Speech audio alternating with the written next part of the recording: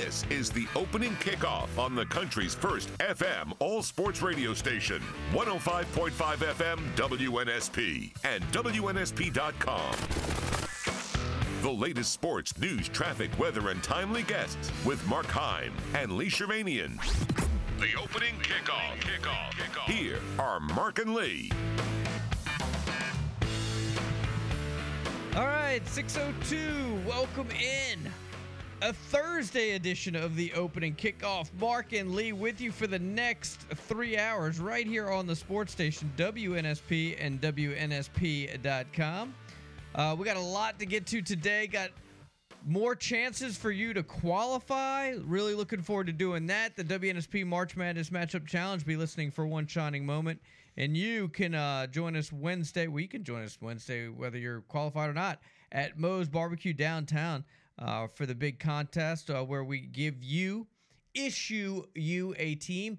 If that team wins the national championship, you will win a TV, smart TV from Bailey's TV and Mattress, and 2 1-hour Wave Runner rides from Gulf Coast Water Rentals. I bring that up now because we're starting to learn about some of the new teams, some of the teams that'll be in the big tournament. Hey, Mark, we're up to 14 now.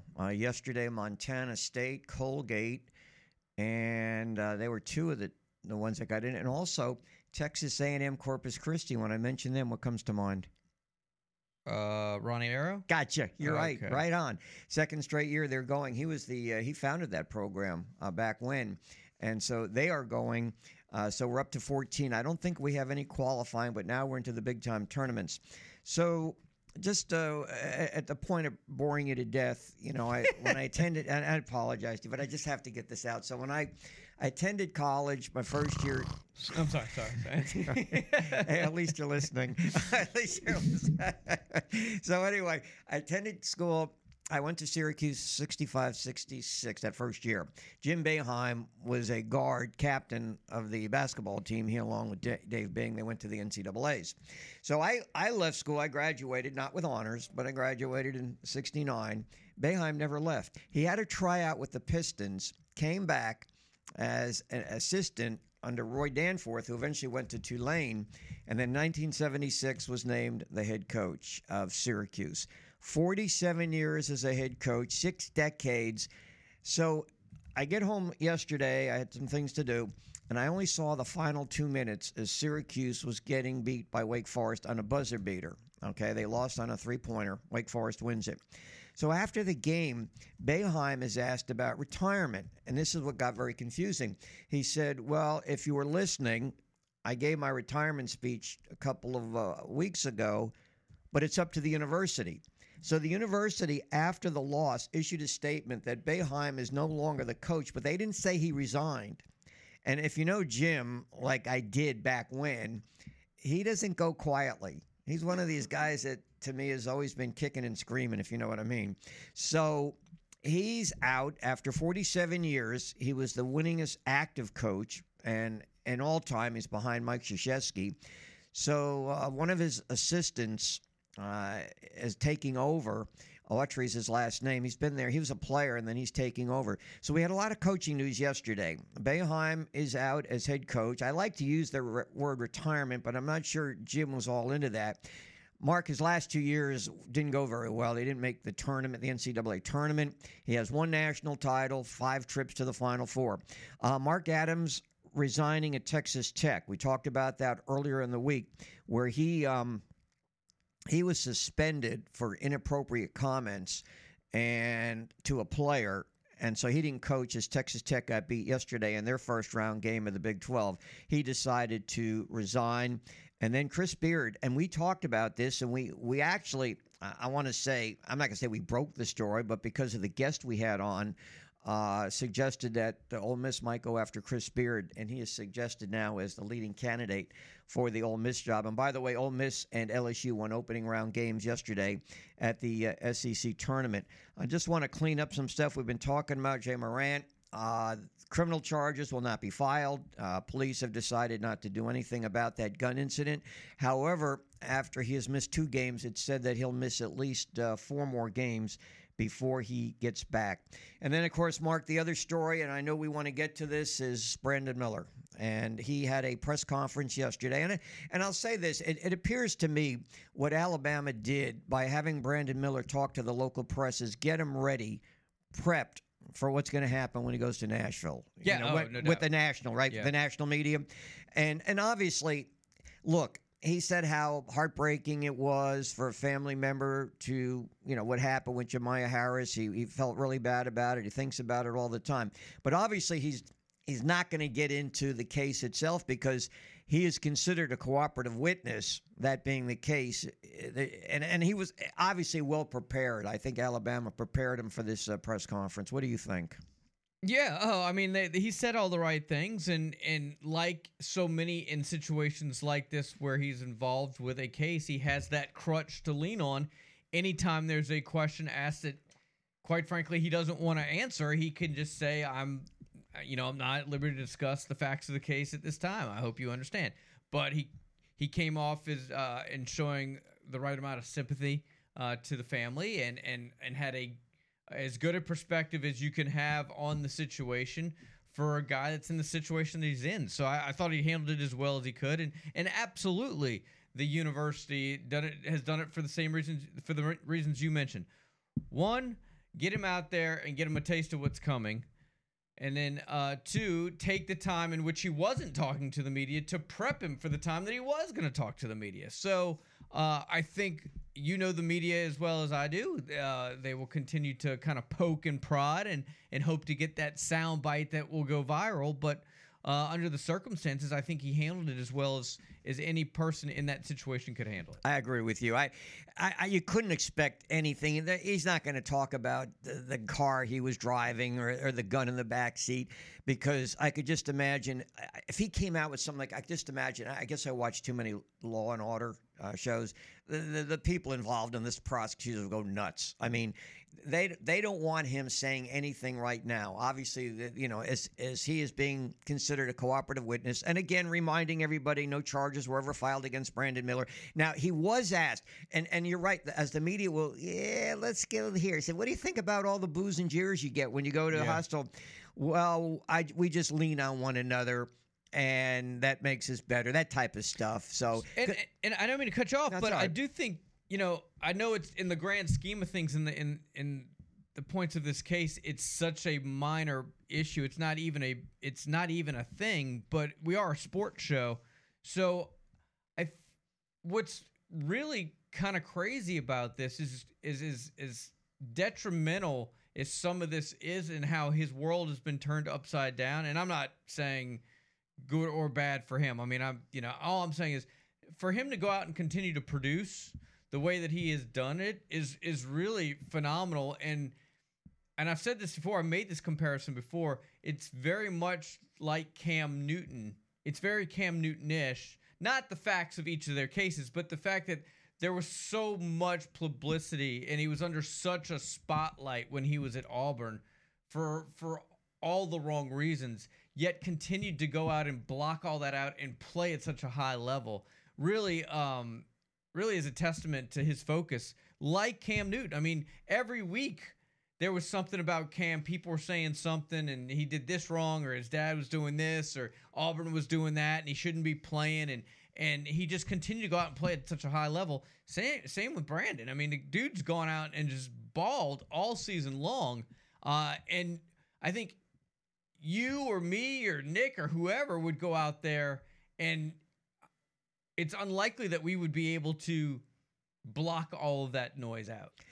Let me just say this. I'm curious when Paul Finebaum joins us at 7. He's up in Nashville for the SEC basketball tournament, which got underway last night. Auburn and Arkansas today at 6. Alabama doesn't play till noon. So the press conference was held in Tuscaloosa because Alabama had not yet left.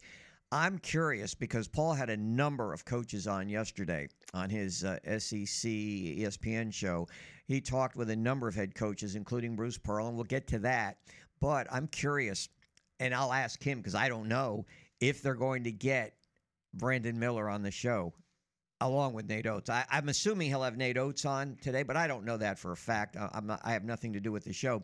But I'm curious if they're going to ask for Brandon Miller and to see if that happens. Because like I said, Alabama smartly, before they fed them to the fed them to the major media. And when I say that, your national media, they kind of like teased him with the local media. It's kind of like the teaser or the warm-up act before you get to the big show. Well, I mean,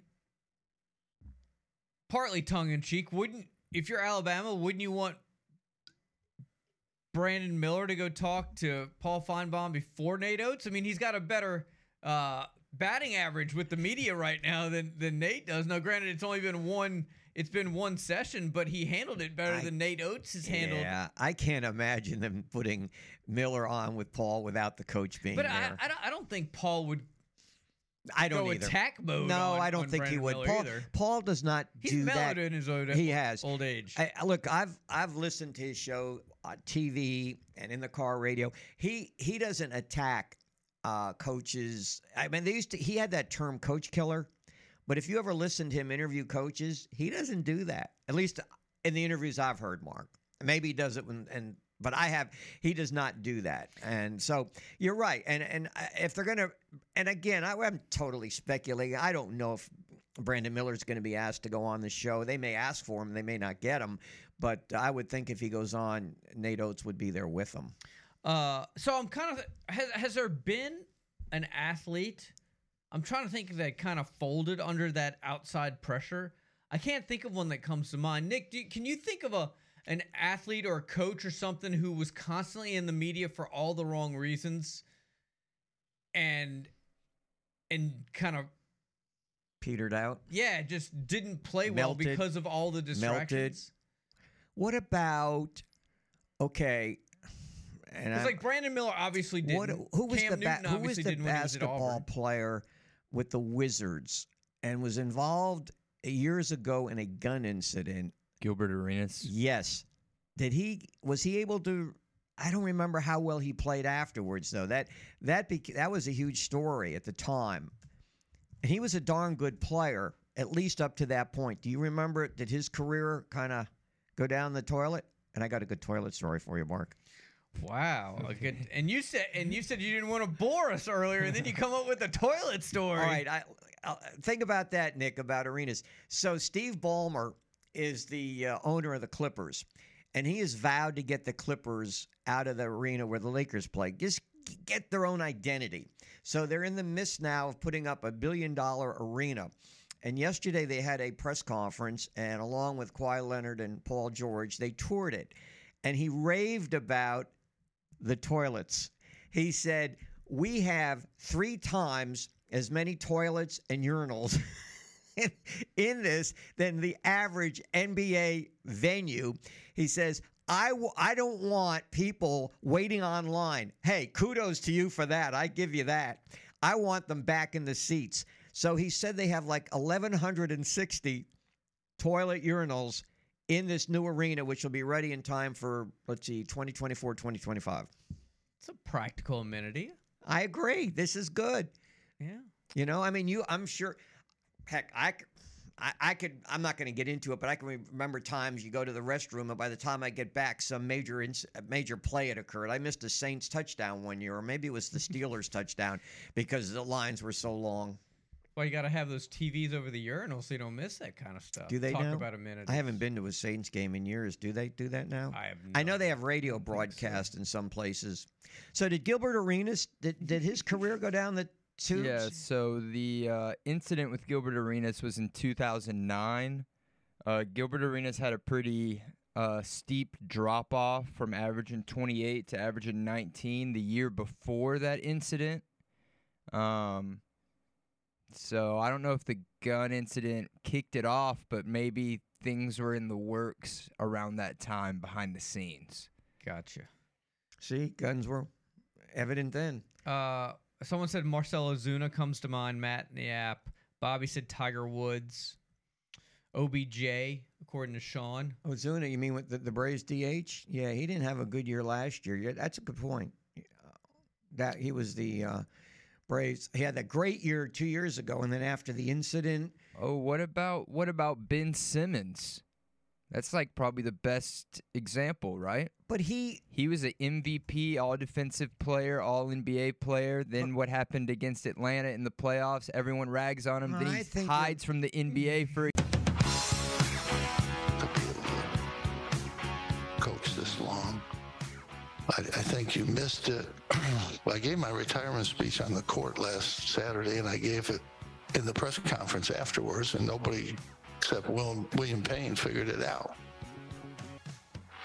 All right, well, I mean, if you got to figure it out, then maybe it wasn't really a retirement speech. It sounds more like they don't want me back. Let me a little revisionist history. Now, I didn't go back and listen to what he said last week, but I still stand by my previous comment. If only one person picked up on you retiring, maybe you need to be a little bit more specific when you're talking about your future plans. kind of sad, like in the last 2 years. This year they wound up 17 and 15. Still possibly could get an NIT bid because they love well, actually, I take that back. The NIT I don't think is in New York anymore. I think they're going to Vegas, so strike that.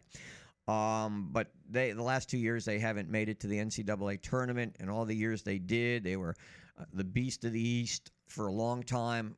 Great memories, a championship, 5 trips to the NCAA. But I will say this, Mark, there are many probably who felt he should have retired sooner. At the age of 78, that maybe he just wasn't getting it done recruiting-wise and record-wise. Yeah, I would agree with that. You guys can jump in, 694-1055. We're asking for guys, athletes who kind of wilted under outside pressure. Obviously, we made the comment in the first segment that Brandon Miller for Alabama has done just the opposite. With everything going on, whether you're a Brandon Miller fan or not, you have to acknowledge that the dude continues to play at a high level, right? A lot like Cam Newton, although their scenarios outside the game are not very similar, clearly. But there was a lot of pressure, a lot of spotlight, and they continued to shine. We're asking for the guys that were in situations where they were getting a lot of publicity off the court for all the wrong reasons, and it ultimately impacted the way they played the game, whatever game that was. The other thing we need to talk about is Calvin Ridley. He penned a very long kind of piece about what kind of space he was in mentally, and when he placed the bet on the Falcons with the Falcons last year that ultimately led to a suspension. Did you read it? Did it change your opinion? No.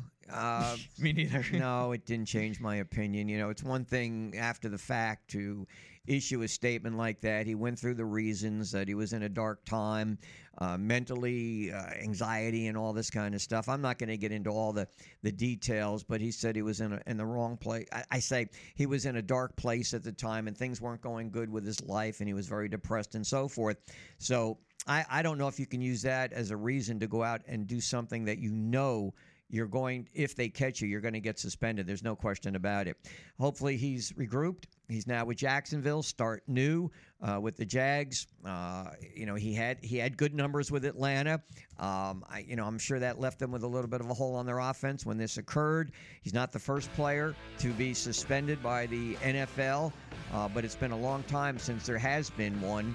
And hopefully, I'm rooting for him. I hope he has a good start with the Jacksonville Jags. He said he was in a dark place and he made a stupid mistake. But he wasn't trying to cheat the game. Did he win his bet? You know, that's a great question. I know. Did he? He's clearly, athletes are on just a different financial level than us because he downloaded one of these apps. I'm not even sure which one it was to make some bets. Dude deposited $1,500 right there. They just live in a different world. Oh, heck, man. That's nothing compared to Mattress Mac or whatever the guy's name. Mattress who Jim. is also in a different world I cannot relate to. Hey, Jerry Palm is next. We're talking some hoops right here on the sports station WNSP.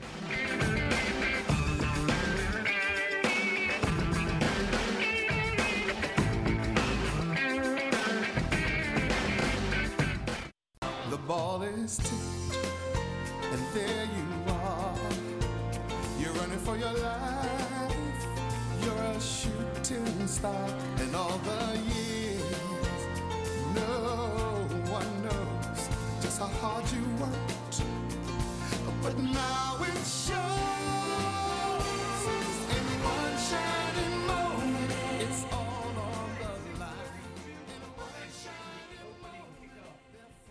Welcome back in. The opening kickoff, 6:32. That's the voice. That's the song. It's our WNSP March Madness Matchup Challenge. Be the first one to get Nick on the phone at 694-1055, and you're the latest to qualify for our challenge. We'll be at Moe's downtown on Wednesday. We're qualifying 58 different individuals. You come down to Moe's, and we will issue you a team. If that team wins the bracket, you get a smart TV from Bailey's TV and Mattress, and 2 one-hour Wave Runner rides from Gulf Coast Water Rentals right here in Mobile. But you're saying, Mark, 58, where are the rest of them? We're leaving 8 open for those that do not qualify here on the opening kickoff or the final drive. You can come and have an opportunity to sign up for a chance to grab one of those 8 teams. Who do we have, Nick? You got a winner? I know you do. Herb? Nice. Congrats, Herb. You're the latest to qualify. Be listening for more details and multiple opportunities later today to get that done. I stalked some college basketball now with somebody who I just can't wait to see when we talk to him next week how his brackets did. He's right on usually, maybe one off or something like that. That's Jerry Palm, CBS Sports. Of course, CBS covers the NCAA March Madness, starting with Selection Sunday this coming Sunday. Jerry, good morning. How are you today? I'm all right. How are you? Pretty good. So I'm not going to ask you to go through all your brackets right now, but I'm not going to do that. But I'm going to ask you, how do you feel about it? Is this one of the? Are you going in pretty optimistic that most of the teams you have in there will still be around Sunday? Yeah, it's. I'm usually optimistic, but there's a long way to go, and still a lot at stake for the teams on the bubble to determine whether or not they're going to get in. All right. Speaking of bubble teams, North Carolina wins their opening game going away. Does that secure them a berth yet, or no?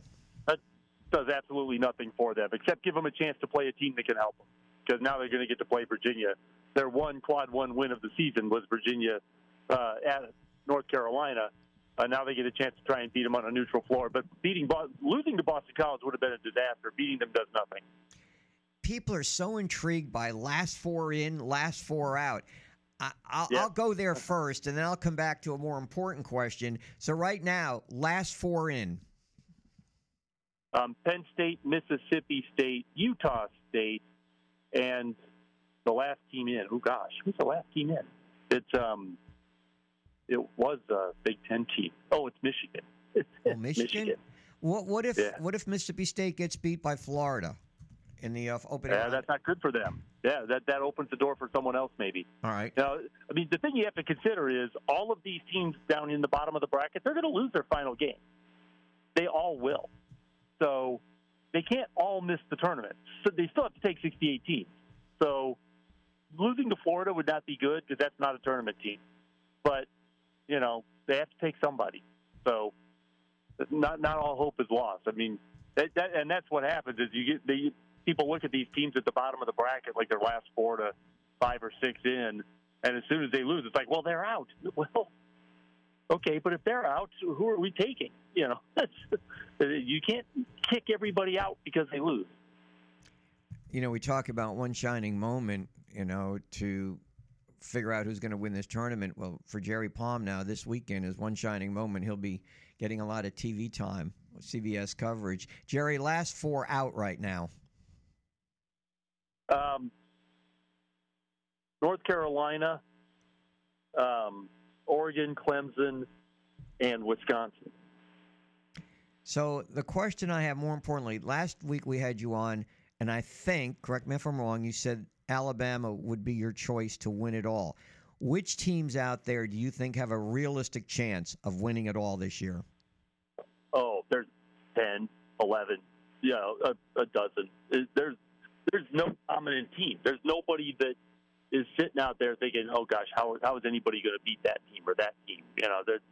It's going to be about matchups, who's having a good day on the right day kind of thing. There's the Gonzaga, which just won the West Coast Conference. It's going to be a 2 or a 3 seed. They could win it. There are several teams that could win it this year. All right, going into Sunday right now, unless there's a dramatic change, who do you have on your top line, the 4 top teams? Alabama, Houston, Kansas, Purdue, and the biggest challenger is UCLA. But they got some bad news yesterday. Jalen Clark, their second leading scorer and rebounder and the defensive player of the year in the Pac-12, is going to miss the rest of the season with an Achilles injury, and that's a big blow to them. We'll see how they do in this Pac-12 tournament. We won't get a large sample size as to how this is going to impact them, but it certainly is going to impact them. Besides North Carolina, name another team or two that has got to have a good tournament or conference tournament. I would say of the teams that I haven't mentioned yet, Rutgers, which is probably actually among my first four out. Oklahoma State is in there as well. You know, those teams, I mean, Rutgers and Michigan play an elimination game today. The loser's out. The winner still has work to do. Oklahoma State got a win last night over Oklahoma. Now they got to try and beat Texas. They may have to win that game as well. Everybody down in this part of the bracket has got something left to do if they want to feel comfortable on Selection Sunday. Jerry, yesterday we had a guest on from Saturday Down South who claims that the NCAA committee basically ignores the SEC tournament. And he pointed out a number of factors where teams won in the tournament and it didn't improve their seeding at all. Do you find that to be the case, not only with the SEC, but with other of these postseason tournaments, that they really don't mean that much? Well, they don't mean as much as people think, but they certainly don't mean nothing. Just because you win and your seed doesn't improve, maybe you were wrong about them. But not every win is going to improve your seed. It's just that's not how it is. I would say that's just not true. And all these games matter, but they don't matter so much that every game absolutely moves you in the bracket. They're neutral court games against teams in your league of varying quality. But the thing that is different is that they're neutral court games and not home or road games. And the committee likes to see you do well away from home. But that's really it. Otherwise, it's just another game on your schedule. No more important than a game in December. All right, I got a couple of questions relative to the SEC. Number one, do you feel confident that no matter what, Alabama goes to Birmingham for the first round? Yeah, I don't see how. They'd have to be something like 7 or 8 overall before you start worrying about them missing Birmingham, and that's just not realistic. Arkansas and Auburn tonight, which I look at as a really, really good matchup today in the SEC tournament. Are both teams a lock to go to the NCAA tournament? Yeah, they'll both be in. The loser of that game isn't going to like their seed. The winner still has a little bit of something they can do about it. What if, here's the hypothetical, let's just say, and I'm pulling this out of the hat, let's say LSU, the 14th seed in the SEC, wins the whole thing, which I know they're not, but let's say they do.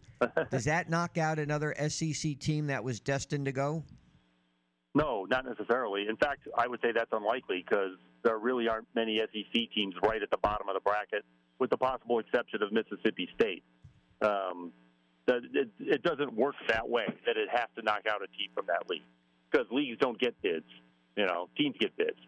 So it would knock somebody out, but not necessarily an SEC team. All right, putting aside Gonzaga, I'm not including them in this. 14 teams have already qualified for the NCAA tournament, most of them from the one-bid leagues. Do you think any of them have any kind of shot at winning their first game? Yeah, sure. Drake, Oral Roberts, I would put those two on the list. There are a couple others that are still in their tournaments, but Drake and Oral Roberts are the two that I think have a chance to win a game or maybe two. But it's going to depend on the draw, of course, and where they end up getting seeded. But Drake won the Missouri Valley Conference. They've got a player that could play at a major school. His dad coaches the team, so he's playing for his dad. But that's a really solid team. And then Oral Roberts, you may remember, was in the Sweet 16 2 years ago during the pandemic tournament, and that team, had the leading scorer in the nation, Max Asmus. He's still there. So they've got some guys who went to the Sweet 16 on that team. They're not going to be afraid of anybody, and they already know they can win.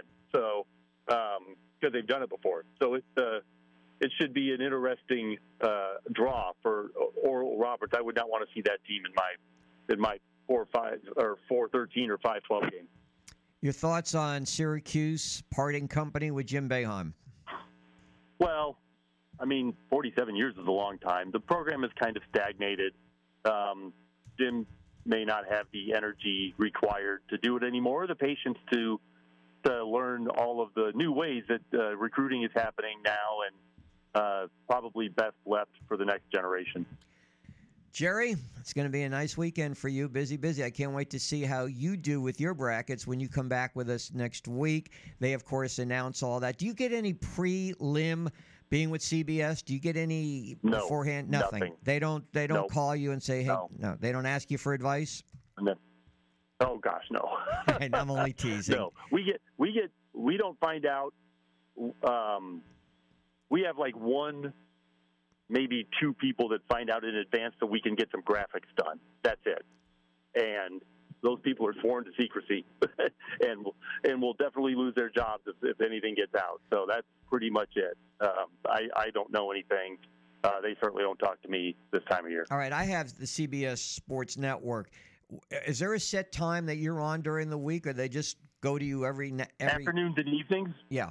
Whenever we have games, but it'll be afternoons and evenings, Friday, Saturday, and Sunday. Sunday I'll be on post-selections. I don't think we're doing anything before the selections.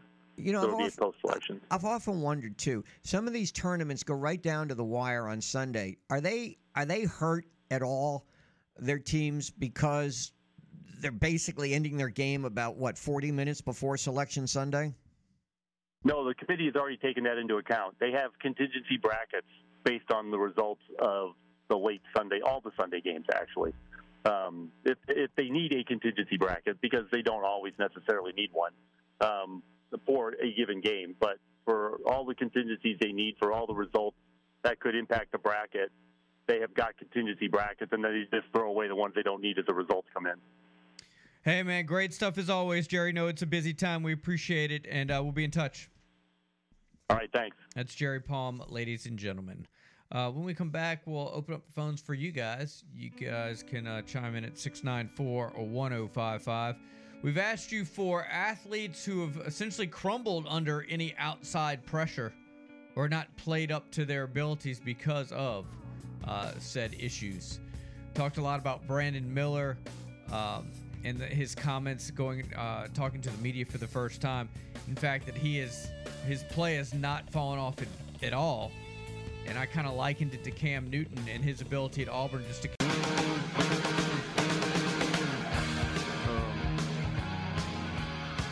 I never lose sight of the fact family has lost one of their loved ones that night. This whole situation is just really heartbreaking. Respectfully.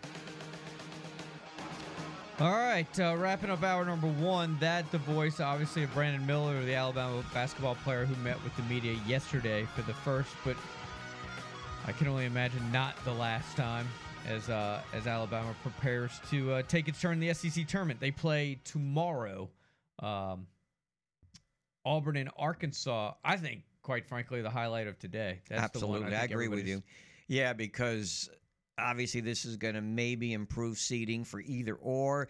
Arkansas lost to Auburn earlier this year, but they didn't have Nick Smith in the lineup, so I think that changes the dynamic. Let's just see how improved Auburn is. You know, they come off the win over Tennessee, certainly battled Alabama down to the wire, but now this is a different venue. You know, you're taking on an Arkansas team you already beat, but it's vastly improved from the last time you faced them. By the way, you mentioned Kevin Durant out in a boot now with the ankle. Did you see? It's on social media. Did you see? I mean, he looks like you and me going up for a layup. I mean, dude, it looked like he slipped with the plant foot. He almost busted his butt, quite frankly. How many times does a player get hurt during pregame warm-ups? Hardly at all, especially a player of his caliber. And you can imagine, and I lined up a guest on this at 8:30, Robbie Baker. Oh, my gosh, that looks like something out of a movie. Yeah. You know, I'm serious. But, I mean, you know, you have this big turnout. Tickets, I've actually inquired about tickets there because my family members are going out to Phoenix. They're virtually impossible to get. They're sold out anyway. But now with Durant, And here he is coming off a couple of wins. They had won 3 in a row, and then they win their 4th yesterday. Durant back in the lineup. Everybody's excited. He's in the starting. No, he's not. He's out. Now, we don't know. They're going to do an MRI today. The good news is the ball hit the iron, so it wasn't exactly. He didn't airball the layup, Nick. I know this is important because it's bad enough. Durant haters out there probably getting all over this video, but I've watched it several times, and the ball did make contact with the iron. Just saying. Good to know. Okay, just wanting to let you guys know that. By the way, speaking of athletes in the news, did you see what happened with Jake Paul and Floyd Mayweather last night? So both these guys are outside the Miami Heat game, right? And Mayweather and his entourage kind of roll up on Jake Paul, who's only got like one guy there. And of course, video was taken and sent to TMZ. So a couple of Mayweather's guys were like, "Are we going to mess this guy up?" Or like, I'm paraphrasing clearly. So the video shows Jake Paul turning and running from Mayweather and his entourage. And he later got on Instagram, which was down for most of the night last night, I might add, to explain why he took off. But I'm going to be honest with you. If I'm in the same situation, I can't say I'm not going to do the same thing. I mean, he was outnumbered at least 10-1. I'm running too. I think it was a bad business decision.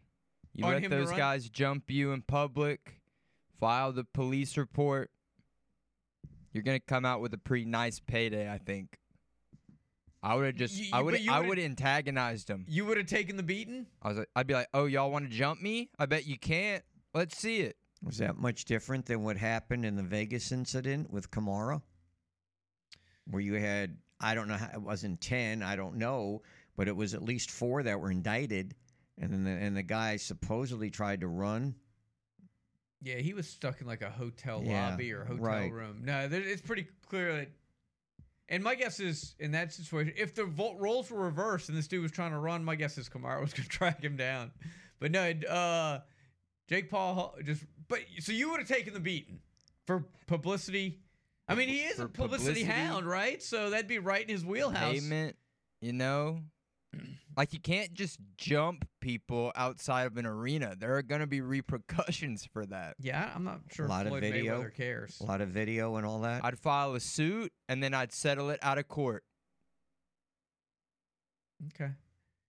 And certainly, even if they wheeled you into that court? Bigger payday. So you're willing to do just about anything for money in there? I wouldn't go that far. I mean, what you're saying is, if we went out here right now and I turned my phone on and we videoed, you'd let Lee wail on you because there'd be. Yeah.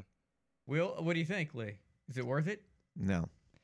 Look, the other day, First of all, I ran into. I'm not much of a fighter anyway. I'd pull his hair. The other day, I ran into Lee in the hallway, and he started bowing up at me. That's right. I wasn't scared, though. I didn't back down. Nick's very antagonistic in his own little way. He's the WNSP version of Jake Paul. He is. He's very low key. He's gonna snatch the hat right off my head the day I wear a hat. He's just gonna be asking for it. He gives you that look like, just don't mess with me. Get out of my way. I'm too important here. So he thinks. Hey, I didn't say it. No, you don't. I'm just saying. You give that look. You don't say it, though. Mark, would you agree with that statement? Is that the music? No. I think you have a unique way of sparking conversation. How about that? I like that. That's pretty good, right? I'm good at pushing buttons physically. Yes. And I'm good at pushing buttons metaphorically. How about that? All right. On that note, this time it was me. I did it. You know what? I talked to the choice word, stupid. I talked to my guy, Aiden Marks, just yesterday. And one of the things that we need to talk about at Medicare Insurance Advisors, he doesn't sell you insurance. He helps you navigate the waters for Medicare, right? So he had a client call him asking if he needed to add Medicare to his VA benefits. And there's a lot of kind of red tape and hurdles to clear in that. In that situation, the answer was no, he didn't. But every situation is different. So that's why you need to call Aiden Marks of Medicare Insurance Advisors, because he can answer questions like that. He's local, he's knowledgeable, and he has a physical location right there on Highway 98 across from Terry Thompson Chevrolet. You can give him a call, 463-0031, 463-0031. There's never a fee for his services. So if you're new to the area, if you're within a year of retirement, you need to call him, and he can answer questions like that. Plus, if you're just tired of the nonstop solicitation calls, that's one way of getting out of them. So give Aiden Marks of Medicare Insurance Advisors a call. Again, 463-0031. Hour number 2 starts with Paul Finebaum. Cole LaRue of Kennesaw State. They're going dancing. He's from Mobile. He's going to join us. A couple of local notes, and I haven't even got to. Josh Flowers, the quarterback at Baker, according to a report, is verbally committed to Mississippi State. He had a lot of offers. We talked about this in his sophomore year. I think Alabama came in. There have been a number of SEC offers, visits to a number of campuses. And Josh, you played basketball on the Baker team and still has one more year of eligibility at Baker for football, has committed to Mississippi State. And Trey Williams, and we remember Trey back when he was at St. Paul's, was a terrific guest. He's been moving around as a coach, and now apparently the reports are he's going to be hired at South Alabama to replace Jamal And Jamal was a guest of ours when we went out to Davidson. He's a Davidson alum. He was coaching at South on special teams, Mark. He is now taking a similar job with North Carolina. All right, when we come back, Paul Finebaum will join us. Hour number 3 includes Jim Nagy, and you mentioned Robbie Baker out in Phoenix. So continue with those comments in the app at WNSP.com. Got to get to this story about one of our callers going gangsta back in the day. Apparently, it did not work out for him. Stay with us. It's the opening kickoff.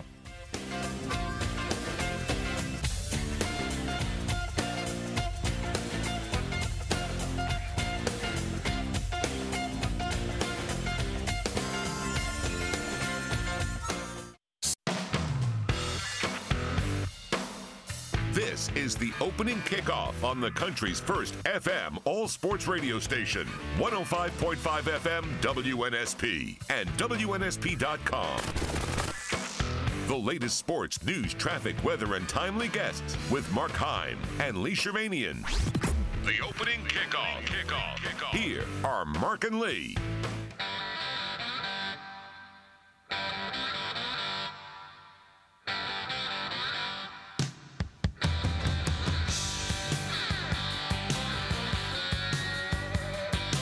All right, 7:04, hour number 2 here on a Thursday. Thanks for hanging with us. The opening kickoff continues right here on the sports station, WNSP. All right, a lot going on in Nashville with the SEC basketball tournament. You had first-round winners included Ole Miss and LSU. They'll play again today. Game that we'll be setting our sights on at 6 o'clock tonight with Arkansas and Auburn, the third of the four games. Alabama does not play until tomorrow at noon. Also, in, let's say, SEC basketball news, Brandon Miller was made available by Alabama to the public for the first time when they had a little press conference going on there in Tuscaloosa, obviously preparing him for what he may face up in Nashville. And somebody who's right there, because he had his show up there yesterday, interviewed a number of coaches and those associated with the SEC tournament, our good friend from ESPN SEC, Mr. Paul Finebaum. Paul, welcome to the show. Good morning. How are you today? Good morning, Lee. Yeah, you're right. The first day of the SEC tournament is a little bit sleepy sometimes, but it really starts today.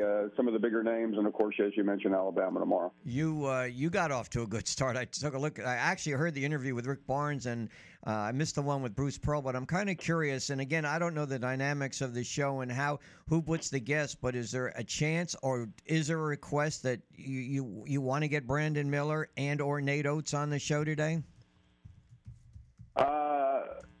I think it's highly unlikely based on what I've heard from the way this tournament is working. One thing about the first day, we're in the arena So when they practice and then they walk up three flights, three steps, and they're on the show.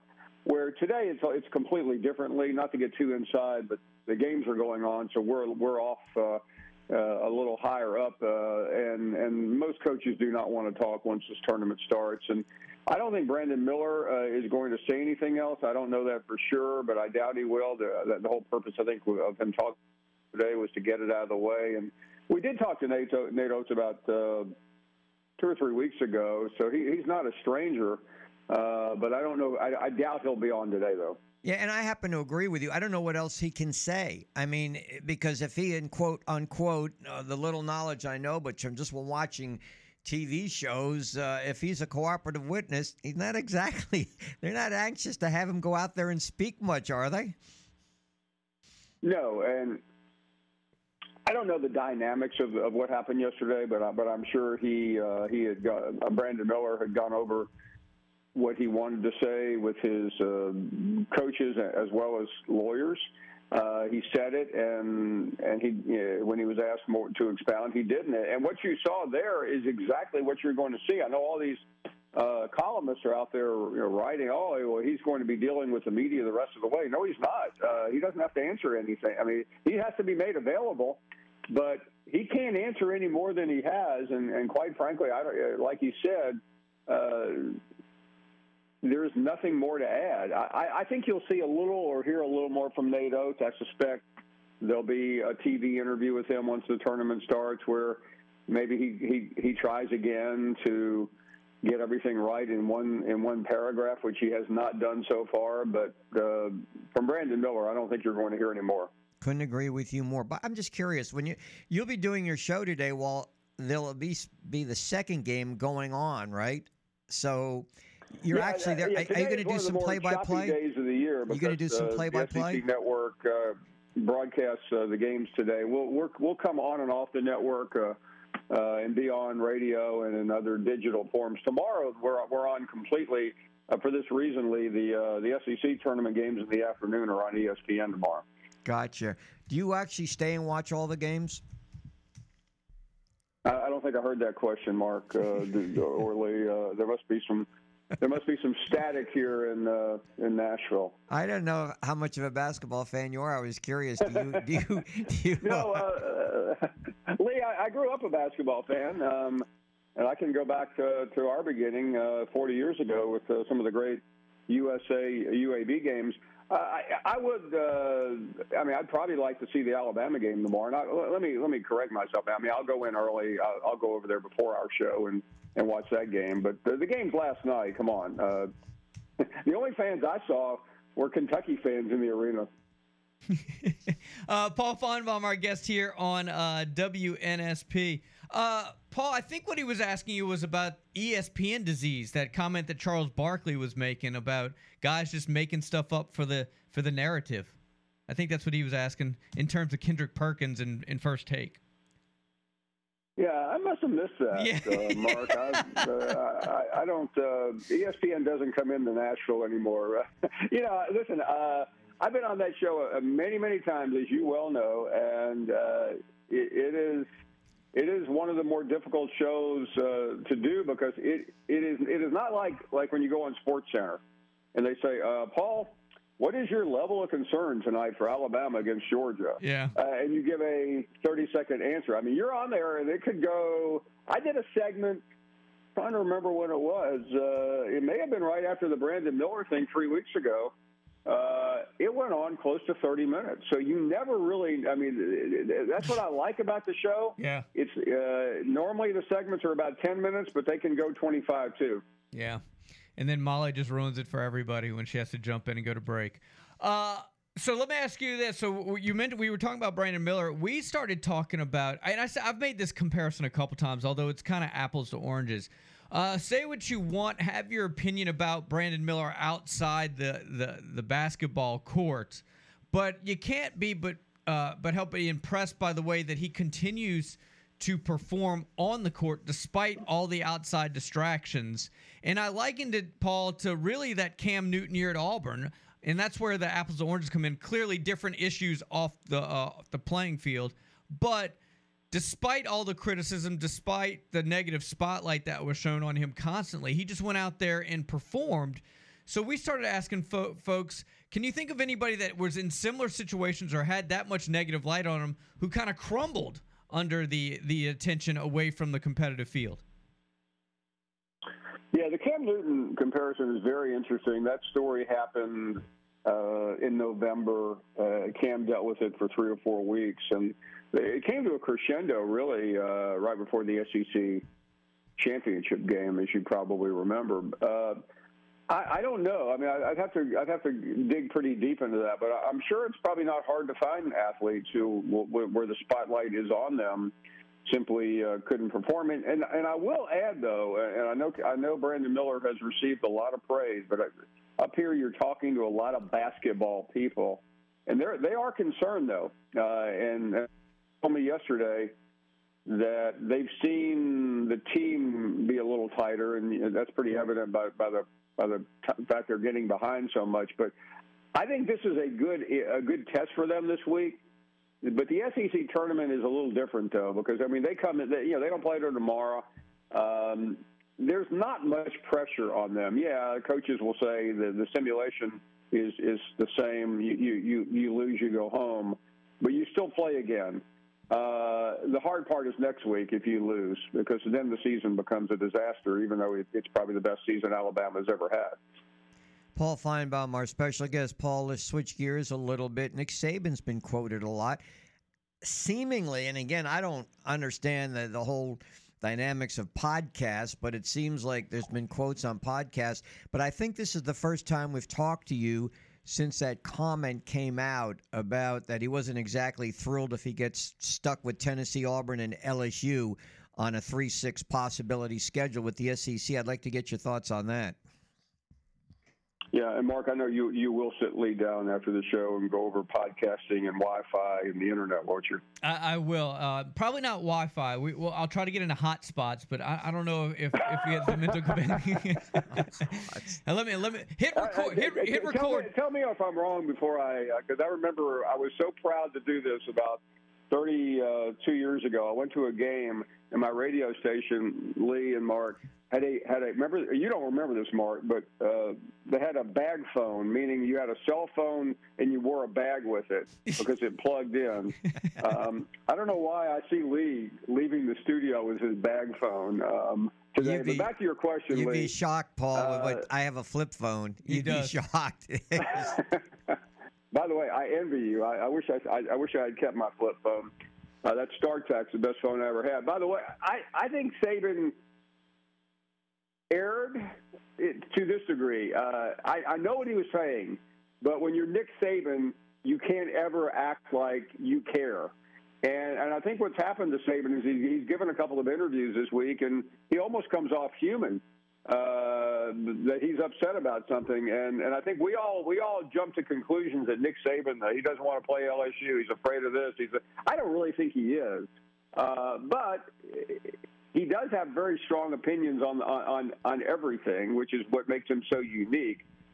He's not like some coaches who say, well, it's above my pay grade.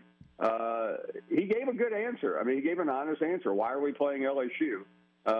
Based on the fact that they won the national championship 3 years ago, and they've been one of the most dominant teams. I think it came off looking like he didn't want to play them.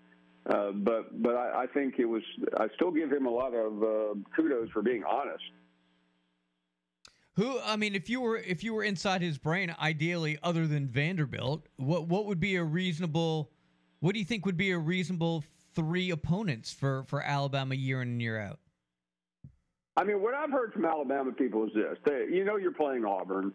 And then you take your pick. It's either Tennessee or LSU, but Tennessee is the oldest rival on the schedule. I think then it would be Mississippi State for no reason other than you get on the highway outside of campus and go right, and in an hour and 15 minutes you're there. Yeah. I think it's just from a geographical standpoint. I mean, most of what I've seen looks like it makes sense, except somebody's going to get a weird opponent, and I think that looks like Florida. The fact that I think I read they're about to play Oklahoma. I'm here with all these ADs, so I will say that by the end of my stay here tomorrow, I'll probably have picked up a lot more information. But I do think what's been reported is pretty accurate. How about Auburn with Alabama, Georgia, and then who? I'm trying to remember the third school. Alabama and Georgia are natural, and I really don't remember the third one. But it was a fairly it was Vanderbilt or Georgia, or not Georgia, but Vanderbilt. I think it was Vanderbilt. Auburn is another weird one because if you go back from a historical standpoint, the third school would be Florida. They used to play Georgia, Florida, back to back, and Tennessee was always the first SEC game. So I don't know where you go with Auburn for that third school. LSU is another great rivalry, but you can't play LSU, Georgia, and Alabama. Paul, I know I don't need to tell you this, but enjoy all the basketball, and if you have any tips for podcasting, send them to Lee. Lee at WNSP.com. That's an email, Lee, by the way. You can get that on. Hey, Lee, why don't you and I do a podcast together? That would really be fun, wouldn't it? I actually would enjoy that. I really would. It'd be right up there on my bucket list. Ooh, how about that? Cool. What would we call that, Paul? Will you do that? It'll be a 47-part series, and we'll go over every year of Jim Boeheim's career. How about? All right, that might be some of the best sleep I have all week, Paul. I can give you some stories. Yo, you see, great. Now you see what you left me with, Paul. Expect a doozy on AL.com today for that. Thank you, Paul. See you guys. Thanks so much. All right, that's Paul Finebaum, ladies and gentlemen. All right, traffic and weather here, probably. I think we went a little long, so we'll probably do that. Coming up at 7:30, Cole LaRue. Mobile native with Kennesaw State. His team is going dancing. And apparently in the app, I'm supposed to ask him about the cafeteria. I don't know why. I feel like that might be a trap question. I don't know. Maybe I'll ask it. Maybe I won't. You never know what's going to happen here on the opening kickoff. Stay with us.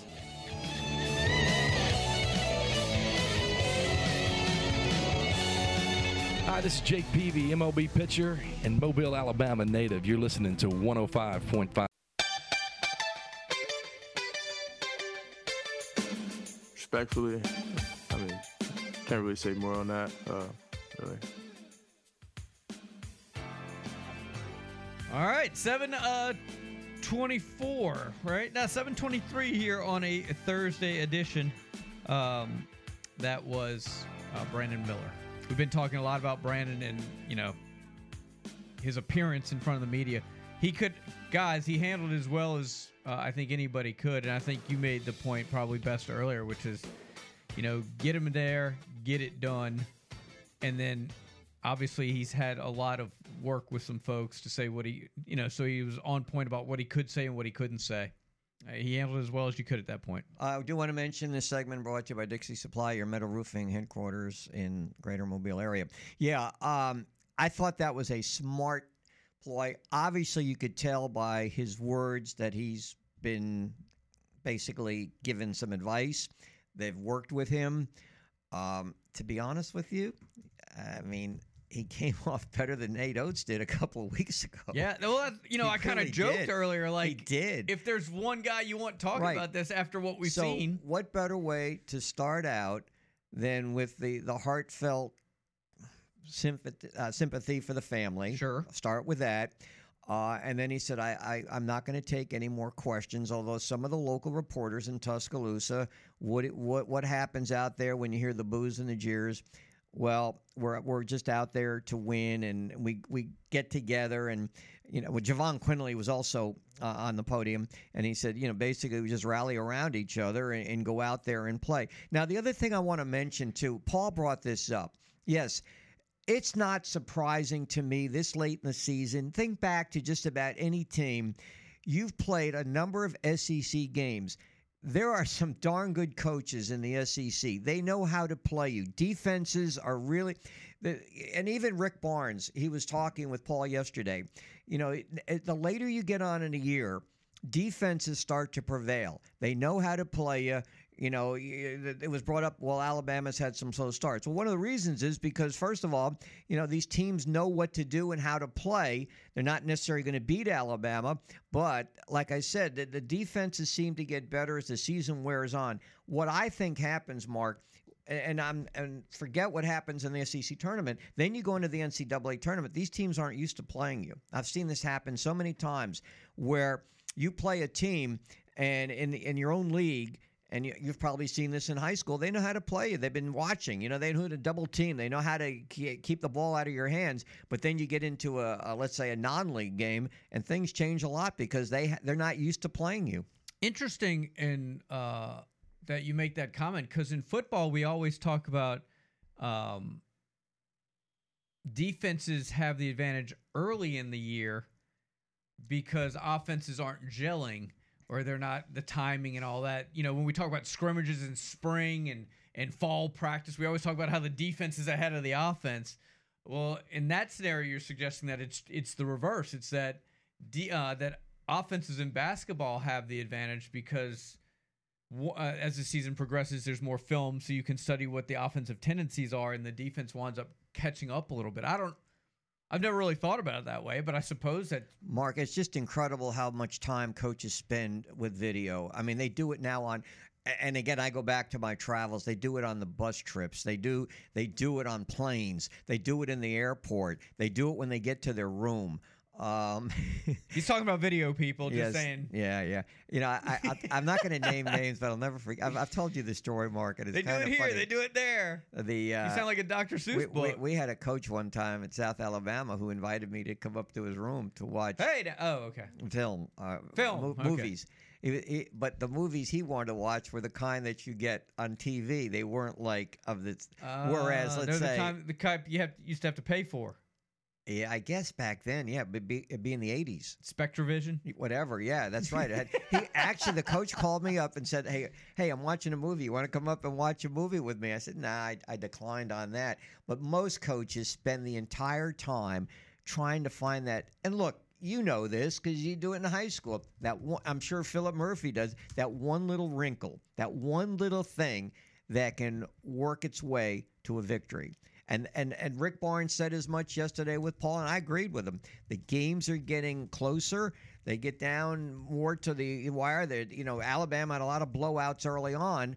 I don't know if you're going to see a lot of blowouts in the SEC tournament. And yesterday, do you notice that the seeds who won were the lower seeds, the 14 and the 13? But to Paul's point, and I know we got to take a break here, but I did not watch a second of the SEC games yesterday. Now today, I'm all in on Auburn, Arkansas. I think it's going to be a fun game. If you watched a second, you would have been ahead of me. Yeah, I mean, that's tough sledding right there. We were watching Harry's Law. There's a reason those tickets were $2 a piece. We were watching Harry's Law last night, binging.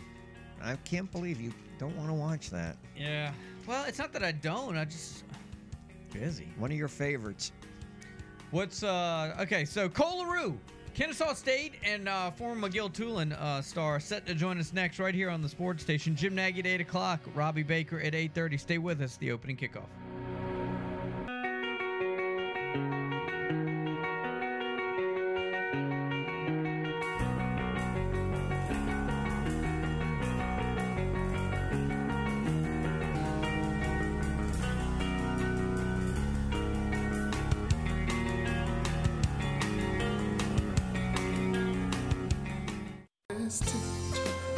And there you are, you're running for your life, you're a shooting star, and all the years, no one knows just how hard you worked, but now it shows in one shining moment.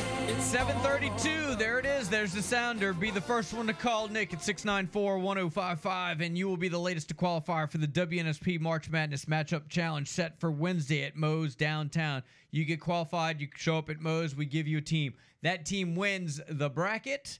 you win a smart TV from Bailey's TV and Mattress and 2 one-hour Wave Runner rides from Gulf Coast Water Rentals, the only Wave Runner ride rentals. Try saying that real fast 3 times in Mobile. Speaking of one shining moment, what do you think? I you think our next guest might be? I think they've had their shining moment, at least to this point. Yeah, 4 years ago, there's a school up in the Atlanta area. It's a beautiful campus. I've been up there, Kennesaw State, and they had a coach come. Amir Abdul Rahim was the coach. They had 1 win that first year. 26 wins this year. It's one of the great stories in college basketball that very few people know about, but if you tune in on Selection Sunday, you may get a different idea.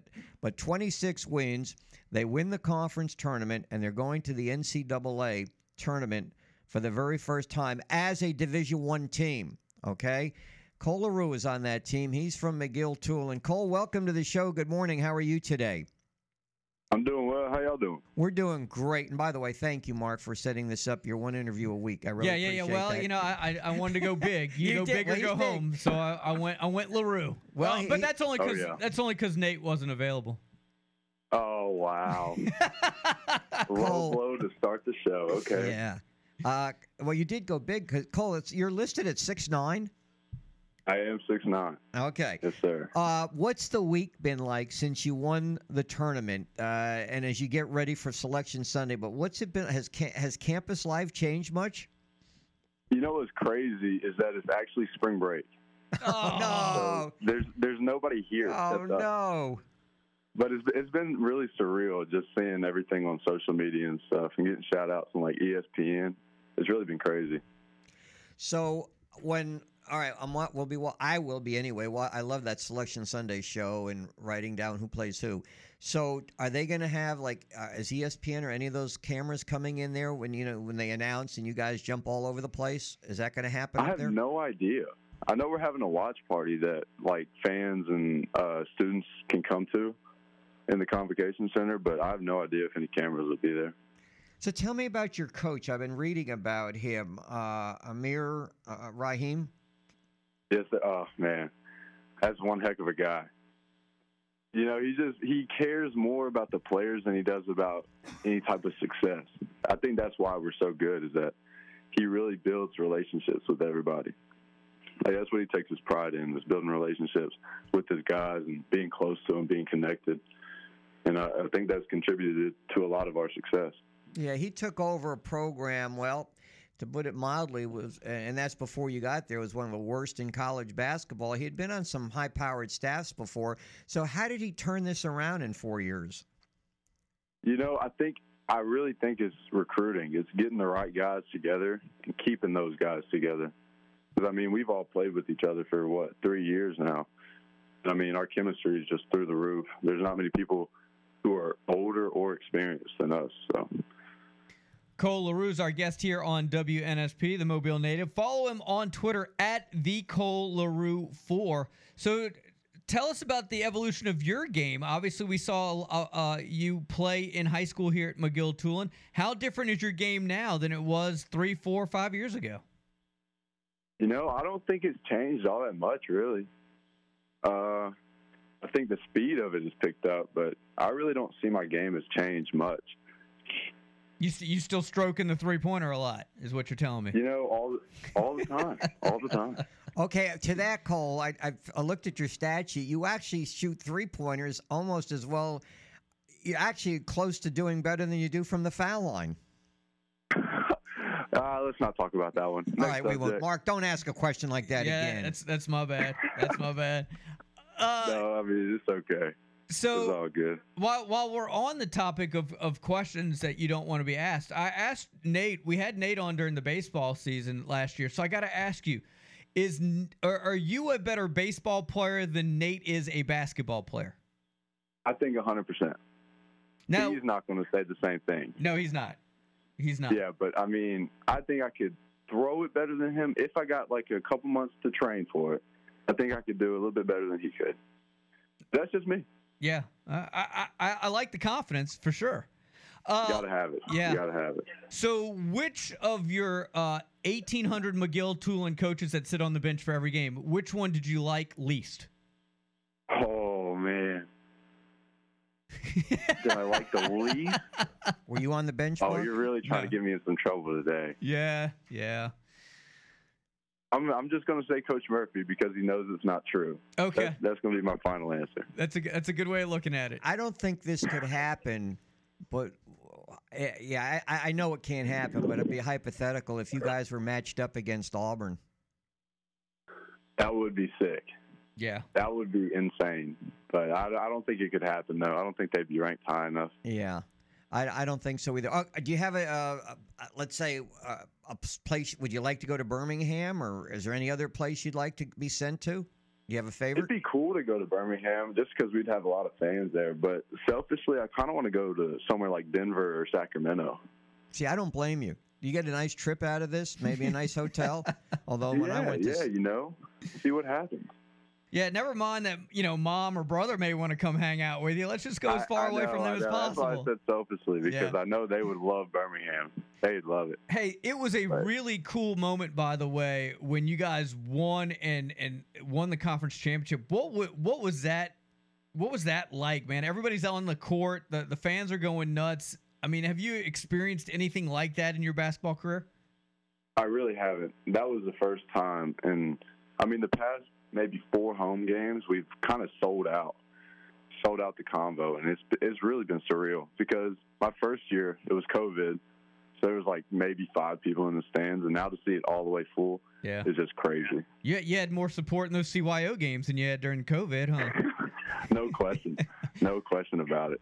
Hey, Cole, since Mark brought up about your brother being the catcher for Auburn. Now, Kennesaw and Auburn don't play each other this year in baseball, at least during the regular season, but you did play last year.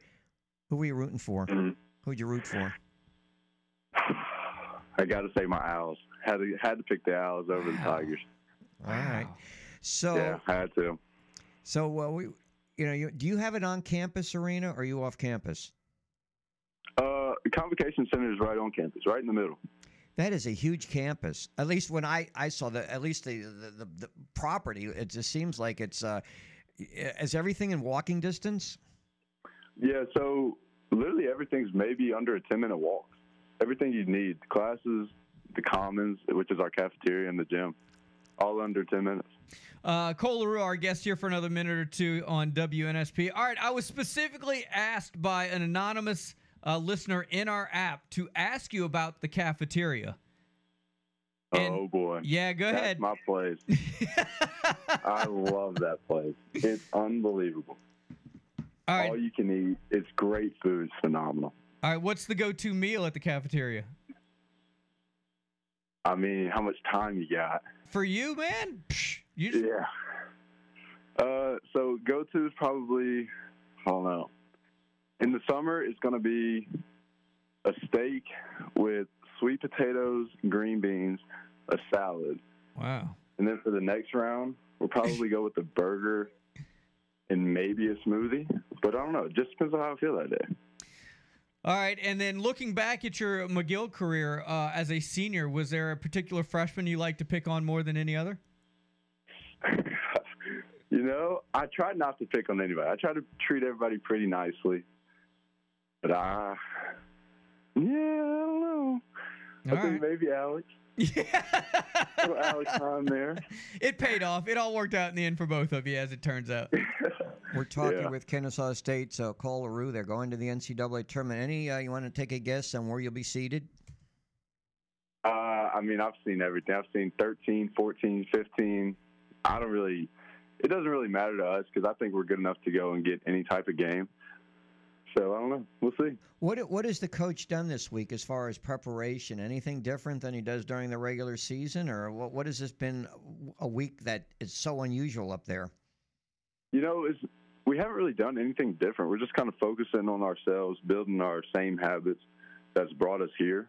So just really kind of recovering, keeping our minds sharp, and getting after it. I don't know if this is going to happen, but Jerry Palm, who we just had on about an hour ago, he has you right now playing Baylor in Columbus.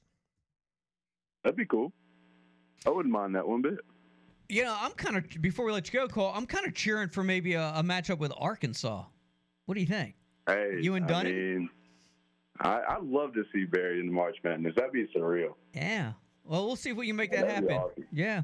Hey, Cole, we got to run, man. Congratulations on all the success, man, to you and to the team. It was great having you on. Appreciate you being a good sport about it, and we wish you the best of luck. We'll be cheering you on, bud. Thanks for having me. Y'all have a good day. Yep, that's Cole LaRue, ladies and gentlemen. Mobile native for Kennesaw. They're going dancing. And, of course, we had his brother on over there in the spring, the catcher for the Auburn baseball team. We appreciate his time. Good stuff. We got a qualifier for the March Madness there, I'm assuming, Nicholas? Yeah, Roland is our next qualifier. Roland in his 5.0. I like it. All right, congratulations, Roland. That's a reference that is too old for you to get and not old enough for Lee to get. So, congratulations, you're qualified for the WNSP March Madness Matchup Challenge at Moe's on Wednesday downtown. All right, we come back. We're gonna do something else. We're gonna do another giveaway, a little Chick-fil-A for you guys. So, wrapping up, almost said rolling up, hour number 2. When we come back, Jim Nagy and Robbie Baker out at Phoenix, set for hour number 3. So continue with your comments in the app at WNSP.com. It's the opening kickoff. Hi, this is Dan Jennings with the Washington Nationals, and you're listening to WNSP Sports Radio 105.5. Chick-fil-A. I could eat there 7 times a day, where the people laugh and children play. Oh, I'm in love with Chick-fil-A. 7:47, here we go. Another chance for you to win a little something from the sports station WNSP. I want to hear 7:47. I'm ready to take a flight. Okay. Like that? Chick-fil-A? Right. Well, when it gets to F18, I'll let you know so you can take another one faster. All right. Jim Boeheim out at Syracuse. He had been the winningest active coach. So with Jim out of the mix now, name the winningest active coach in college basketball. Yeah, and this is FBS, of course. Check in with Nick on this. I'll tell you who number 2 is Cliff Ellis. Cliff's now number 2 on the list. But who is the winningest active coach now that Jim Boeheim is no longer the coach at Syracuse? By the way, we talk about Jim Boeheim, 47 years. Bachelor Service, they've been in business well over 50 years. They got him beat. They're up around 54 years now. And they pretty well check all the boxes. If you're looking... Obviously, the heating and air conditioning, I mean, that's first and foremost. They got a $79 per system tune-up special. That we talk about that all the time. But they also offer energy savings maintenance agreements for heating and air conditioning and generators. They offer whole house generators. They have a full complement of air purification products. They offer plumbing services for the home as well. They're a Daikin Comfort Pro, offering the Daikin line of air conditioning equipment with the most state-of-the-art technology available in the industry. Rick True is the guy that makes it all go there at Bachelor Service, a good friend of ours. You can reach him or anybody there at 476-4321. And if you go searching, it's bachelorservice.com. And Mark, next Monday, every year for the last, 4 or 5 years after Selection Sunday, we've gone out to Bachelor Service to do a 1-hour our own selection show. We're going to be there Monday at Bachelor Service. I will be there with Joe Gottfried, and I'm counting on Ron Arrow, if he's available, to join us too, from noon to 1. And we'll be talking basketball. Rick sits in with us. He's a huge basketball fan, and I'm assuming he's pretty excited if Ole Miss can get Chris Beard to come in as their head coach. We got a winner over there, Nicholas. Yes, Jim is our winner. Jim, you got it right. Bob Huggins now coaching West Virginia. He is right now the winningest active coach out there, but it was nice to see Cliff Ellis is right behind him at number 2. Did you guys see this story for all you gamblers out there? WWE is in talks with state gambling regulators in Colorado and Michigan to legalize betting on high-profile matches. You can bet on scripted sports. How crazy is that? Haven't we been doing that already? With the NFL? Yeah. Yeah. That's nuts. I'm betting. I'm throwing $20 on The Rock coming out at the Royal Rumble. Yeah. Now, just being for real though, how does that work? I would assume it works like anything else, but doesn't someone know what the outcome is? Oh yeah, that's why it's so just out of the realm of normalcy to even wrap your head around this actually happening. So how do you make odds on it though? Based on the money coming in. I mean, how do you set the odds initially? That I don't know. But I mean, you would tinker with it the way you would any other event. But clearly you're opening yourself up to some serious shady business going on there, right? Right. Unless maybe the WWE's like, you know what? We really need to get this gambling thing going. We're going to unscript the wrestling matches and just let him go in there and wrestle. Yeah. Let him freestyle. Yeah. Guy trying to get up on the top rope and the other dude not letting him up there, pulling him down. I don't know. I just feel like what stops a wrestler from being like telling his friend, "Hey yo, throw $5,000 on me to go out by submission." Right. Yeah, no, and exactly. Then just laying there. But haven't they been gambling anyway? I mean, up till this point, I would assume they do. Illegally? Yeah.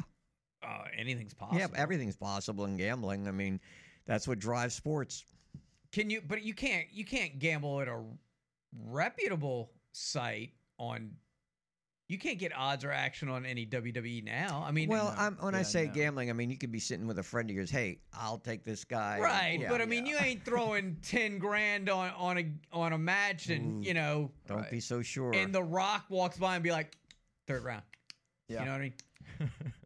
I mean that's what we're talking about. I mean, we're talking about how do you regulate something like that?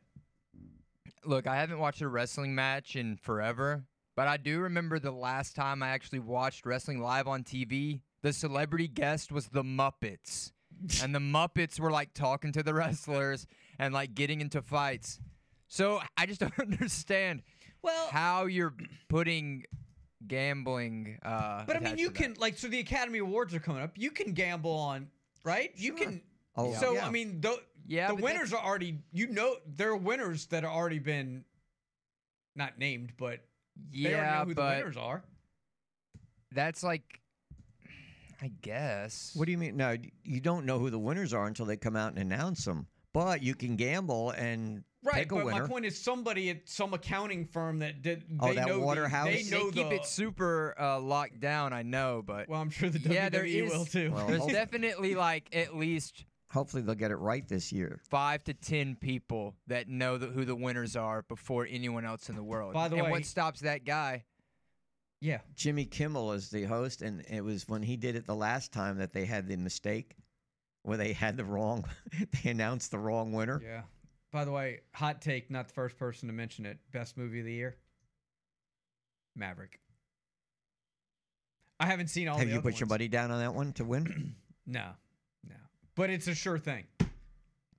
Look, if he can get it, only says deal in absolutes there, Nick. There's my. Listen.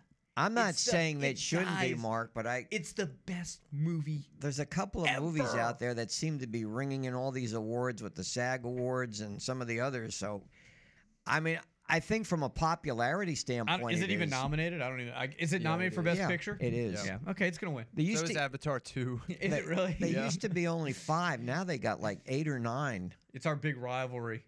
Nick and I understand that. I'm gonna need a final tally so if neither wins, I can at least say, "Ha, we're better." Than Well, actually, since I saw that movie, I hope it does win because it's the only one of the. You saw Avatar or Maverick? Maverick. It's the only movie I've seen that's among the nominees. So. Yeah, what do I know? I don't even know who's the other ones. I don't even. I mean, I've seen the titles and everything, but I don't have any interest in them. I watched the Banshees of Inisherin, which is supposed to be the best movie of the year. Who's in that? Colin Farrell. Okay. Oh, I know which one you're talking about. Yeah. That was a weird movie. What about the one that's, and I always forget, Everywhere Us or something? Now, that was my favorite movie of the year.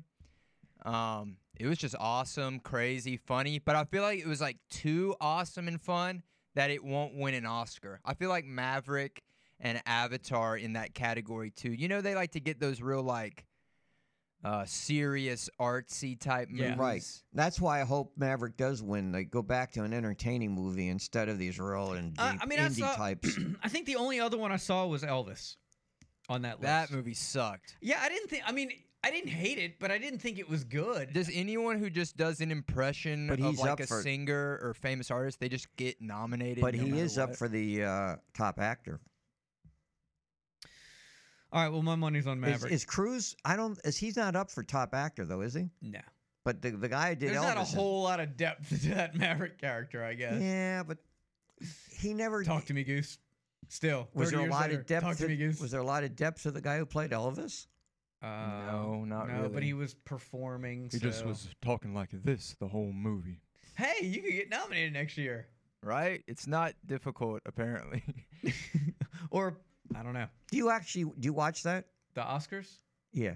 From time to time. Okay. If I have a rooting interest, but I'm like you. So many of these movies go the artsy fartsy route that there's just not a whole lot of mainstream appeal. Now, I think it's fascinating. I want to see what happens with the monologue and how many Will Smith jokes are going to be. And oh, yeah. What's the over-under on that betting line? 5 Will Smith jokes, maybe?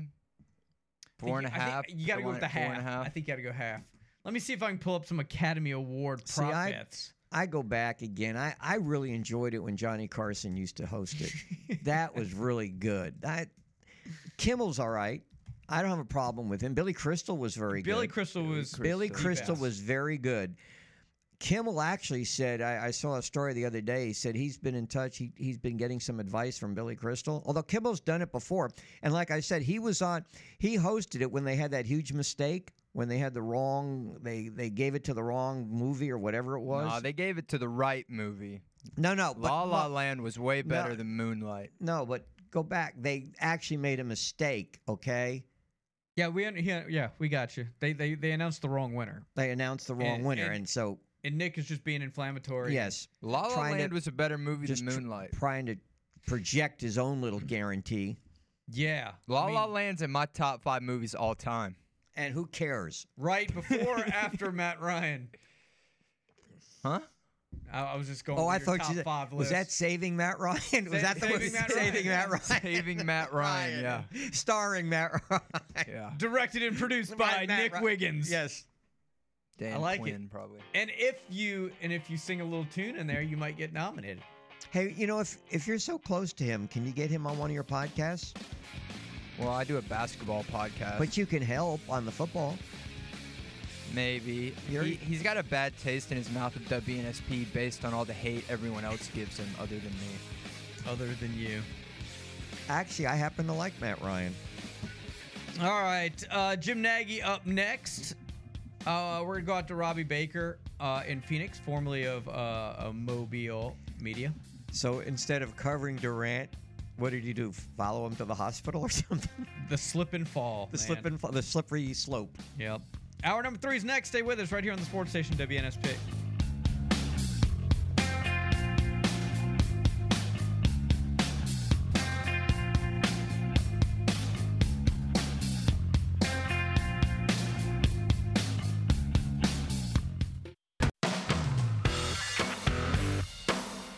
This is the opening kickoff on the country's first FM all-sports radio station, 105.5 FM WNSP and WNSP.com. The latest sports, news, traffic, weather, and timely guests with Mark Heim and Lee Shermanian.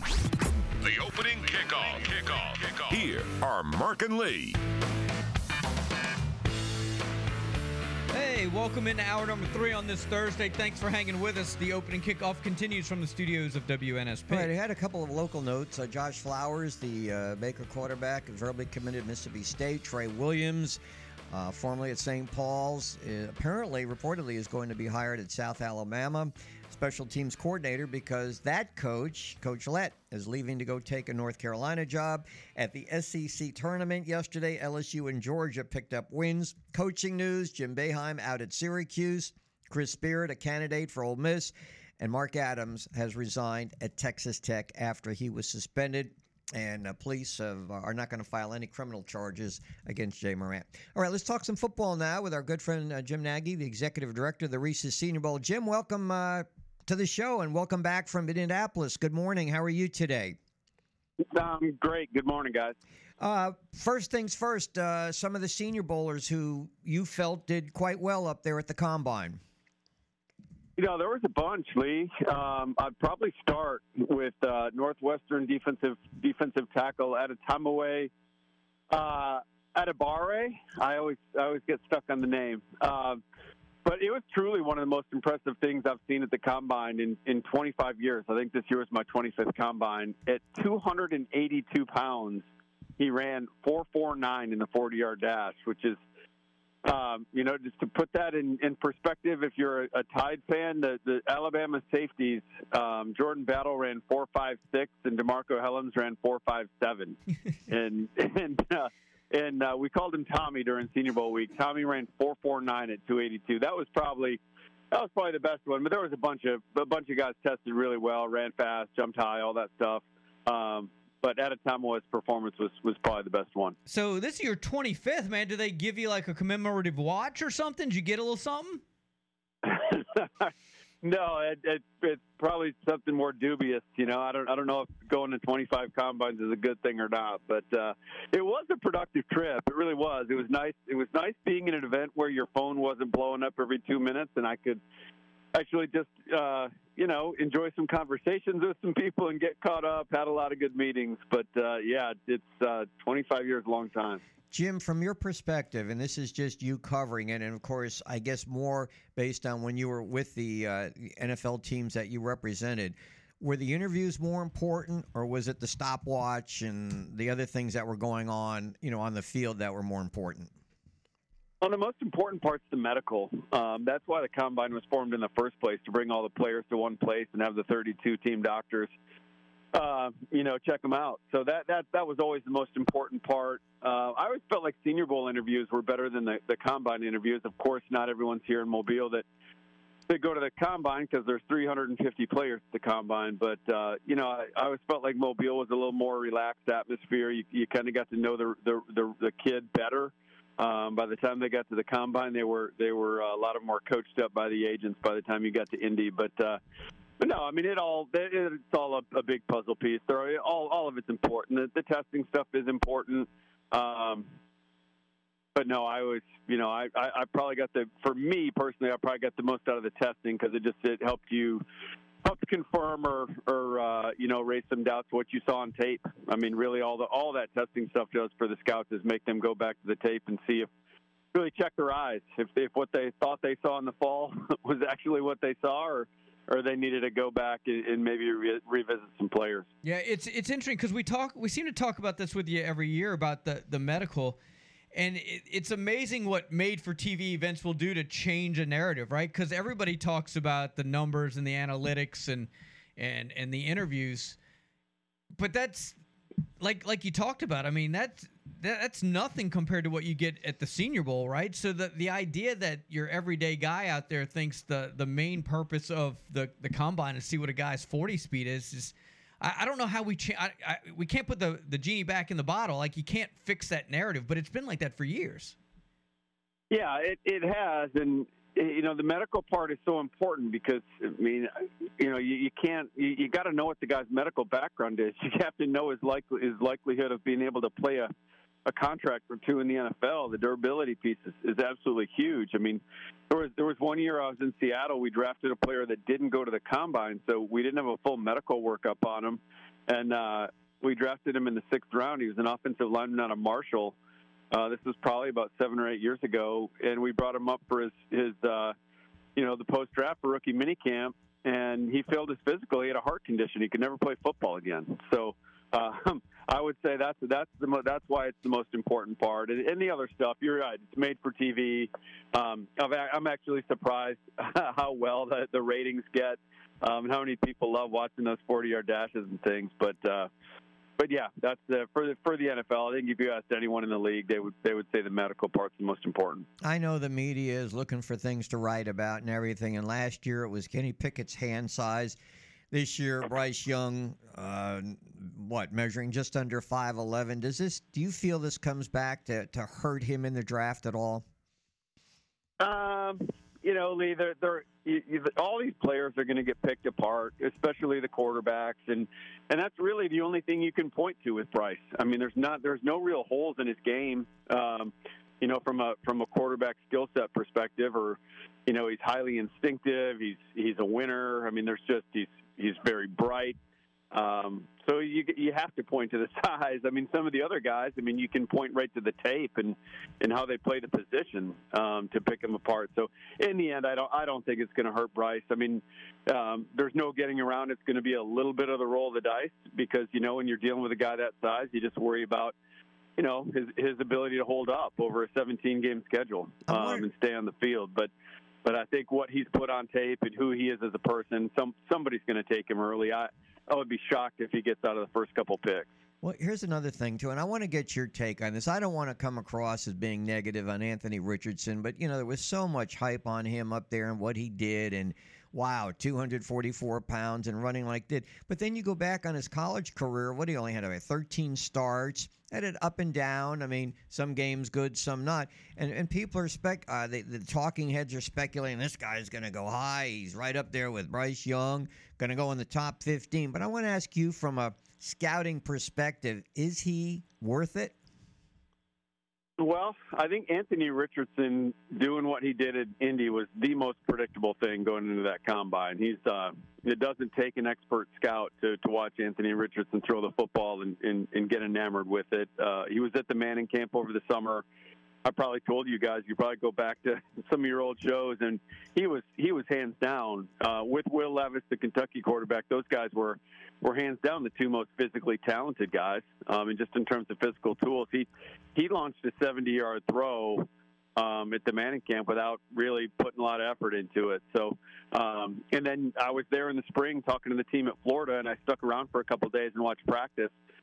And spent a lot of time with the staff those couple of days, and they told me there was a run his sophomore year, a long an 80-yard touchdown run. I forget who it was against, and he hit 23 miles per hour on the GPS, which is flying. So you knew he was going to run fast. So he's got all the physical tools. There's no doubt. It's pretty unique what he's got. But like you said, Lee, he's played 13 games, and a lot of the games aren't very good. I think a GM I spoke to this fall said it best. He's like, you can make a great highlight tape of Anthony Richardson. You can make a great low light tape too. I mean, there's some wow plays on tape, and there's some bad stuff. So that's what teams are trying to reconcile. I certainly don't think you want to play him right away. Seattle would make sense because they could shelve him for a couple years behind Geno Smith.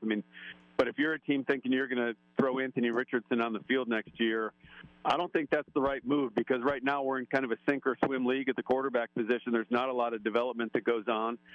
You're seeing it with Zach Wilson right now. The guy just finished up his second year in the league. He's the number 2 pick in the draft, and now he's at a crossroads, and the Jets are flying across the country to meet with Aaron Rodgers and make him their quarterback. So I hope Anthony ends up, for his sake, he ends up at a place where he doesn't have to play and he can sit and learn behind somebody.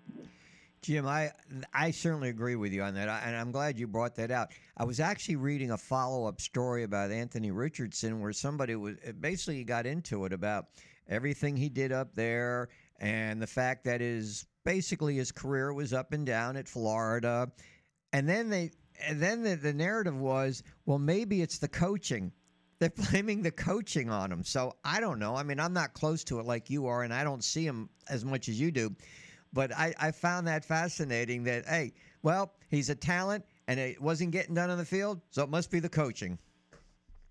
Yeah, I would take issue with that. Billy Napier's a pretty dang good coach. I mean, ask anyone that played against him in the Sun Belt, when he was the head coach at Louisiana. Now he took over a really tough situation in Gainesville.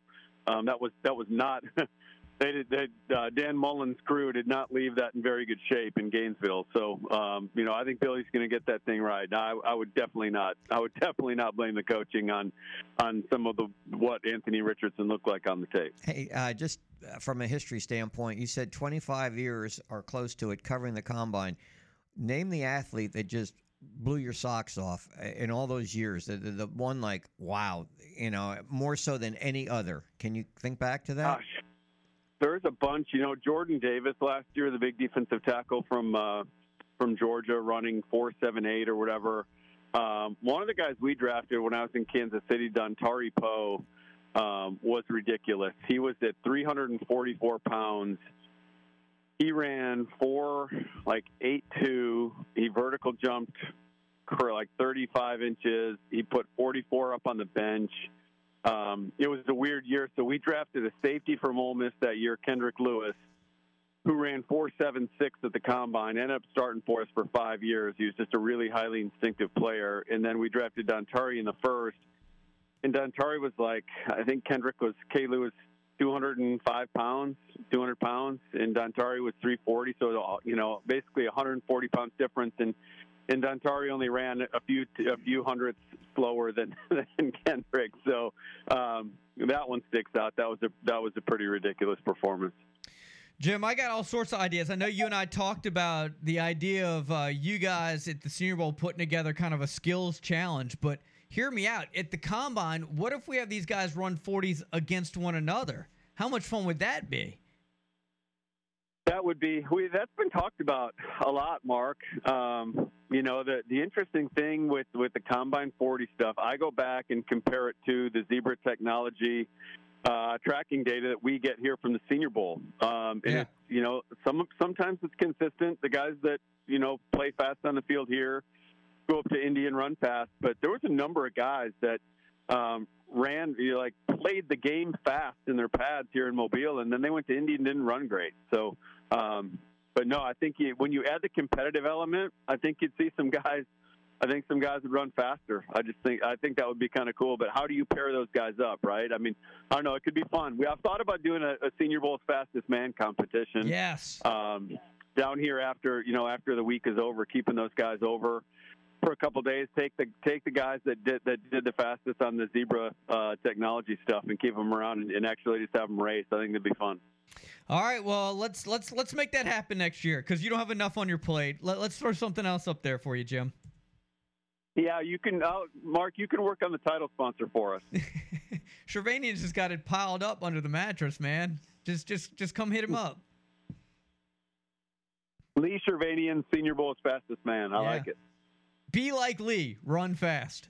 I'll video it on my flip phone. Yeah, there you go. Live coverage from Shervanian. Hey, Jim, thank you so much for jumping aboard with us, man. I hope you guys and the family are doing well. We'll talk again soon. Okay, thanks, guys. Have a great week. Yep, that's the executive director of the Reese's Senior Bowl. I wonder why my mattress was bulky these days. I didn't know I had it piled up so much. Yeah. Well, you don't invest. You probably got a lump sum in the savings account. I ain't hating. I wish I was like you. You probably got a whole bunch of it. What do you got? About 170 in the savings account right now? Dollars? 170K. $107 in the savings? About 170,000 probably. Well, you know what? Here's where the problem is. Okay. I have no idea because my wife handles all of and it's all in these accounts that I have no passwords to. Uh-huh. And I don't see the bank statements. And, of course, my check goes directly into that. So I told you, she handles all the finances. Yeah, she sent me an envelope the other day. I'll have to go check that out. It's probably my babysitting fees. There you go. All right, traffic and weather next. Stay with us. The opening kickoff continues. The ball is tipped, and there you are. You're running for your life. You're a shooting star. And all the years, no one knows just how hard you worked. But now it shows in one shining moment. It always tugs at the heartstrings. I don't know why. That one always gets me. I know, you're very emotional. Do you want to hear a Boeheim story? No, yeah. If you don't, I won't. Yes. He got me into trouble one time. Oh, I definitely want to hear this. Okay. So I was. By the way, call in now for the WNSP March Madness Matchup Challenge. Get Nick on the phone. Be the first to qualify. Jim Boeheim is out at coach, 47 years, 6 decades with the same program. Incredible player. He's actually a walk-on. Good player, too. And during some really good years. Then he became an assistant, and then he became the head coach. But while I was up there, I got to know him. And then I got to know him further when I was doing Rutgers basketball games. So we went up to play Syracuse one year. And during that time, Mark, there was a lot of talk about this new conference that was starting up.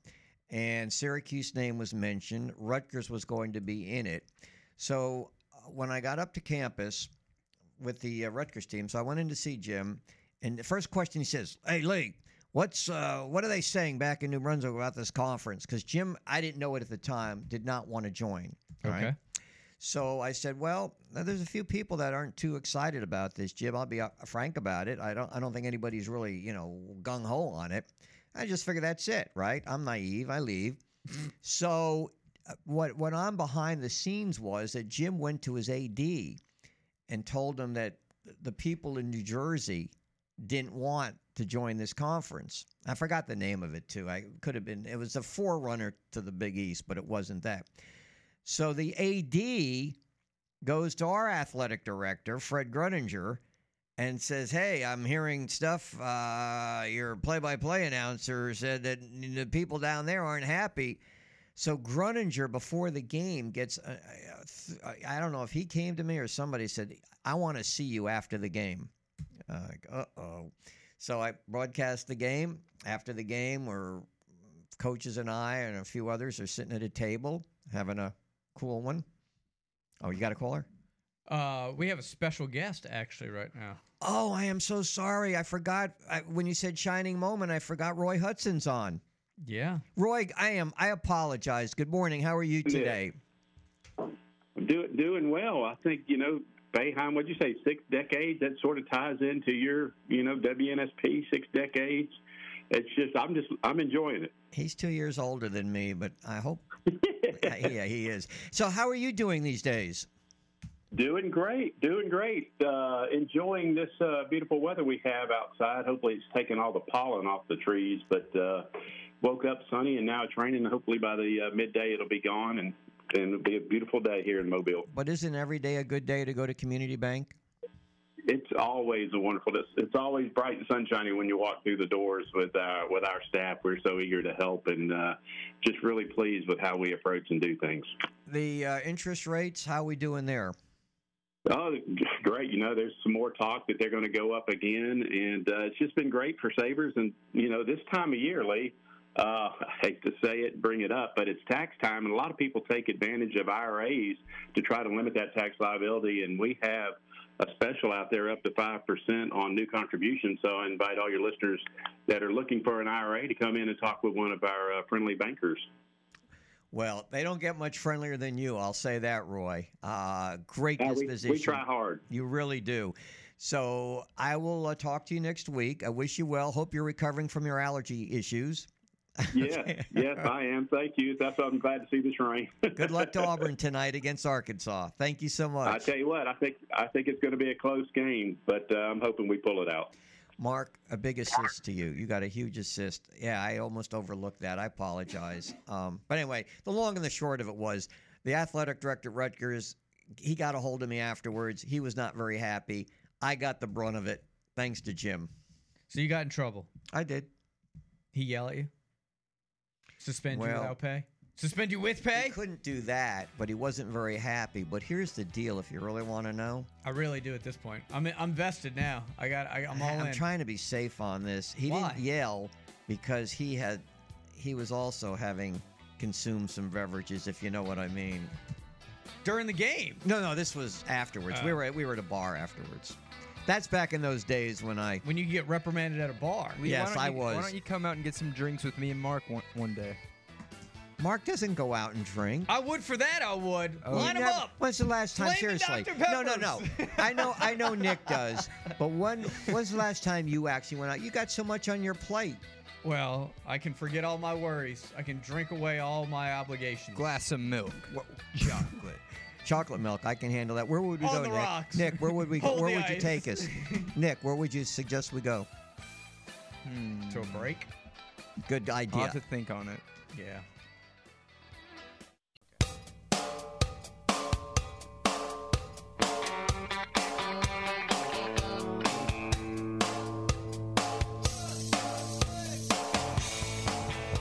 All right, 8:32, boys and girls, here on this Thursday edition. Thanks for hanging with us. The opening kickoff continues right here on the sports station, WNSP and WNSP.com. A reminder, we have yet another qualifier for the big competition there, the WNSP March Madness Matchup Challenge. Meet us at Moe's, man, on Wednesday. That's when we start giving you guys teams. If that team wins, you win a smart TV from Bailey's TV and Mattress, and you get 2 1-hour Wave Runner rides from Gulf Coast Water Rentals. All right. Are we all set to get out to Phoenix? Let's go to Phoenix. Let's get to Phoenix and talk to Robbie Baker, formerly of TV5 here in Mobile, and now one of the best TV commentators anywhere west of the Mississippi. Hey, Robbie, how are you today? Hey, I appreciate the intro there. Good morning, guys. Absolutely. So I was excited to get you on to get Kevin Durant's debut in his first home game. How did that go?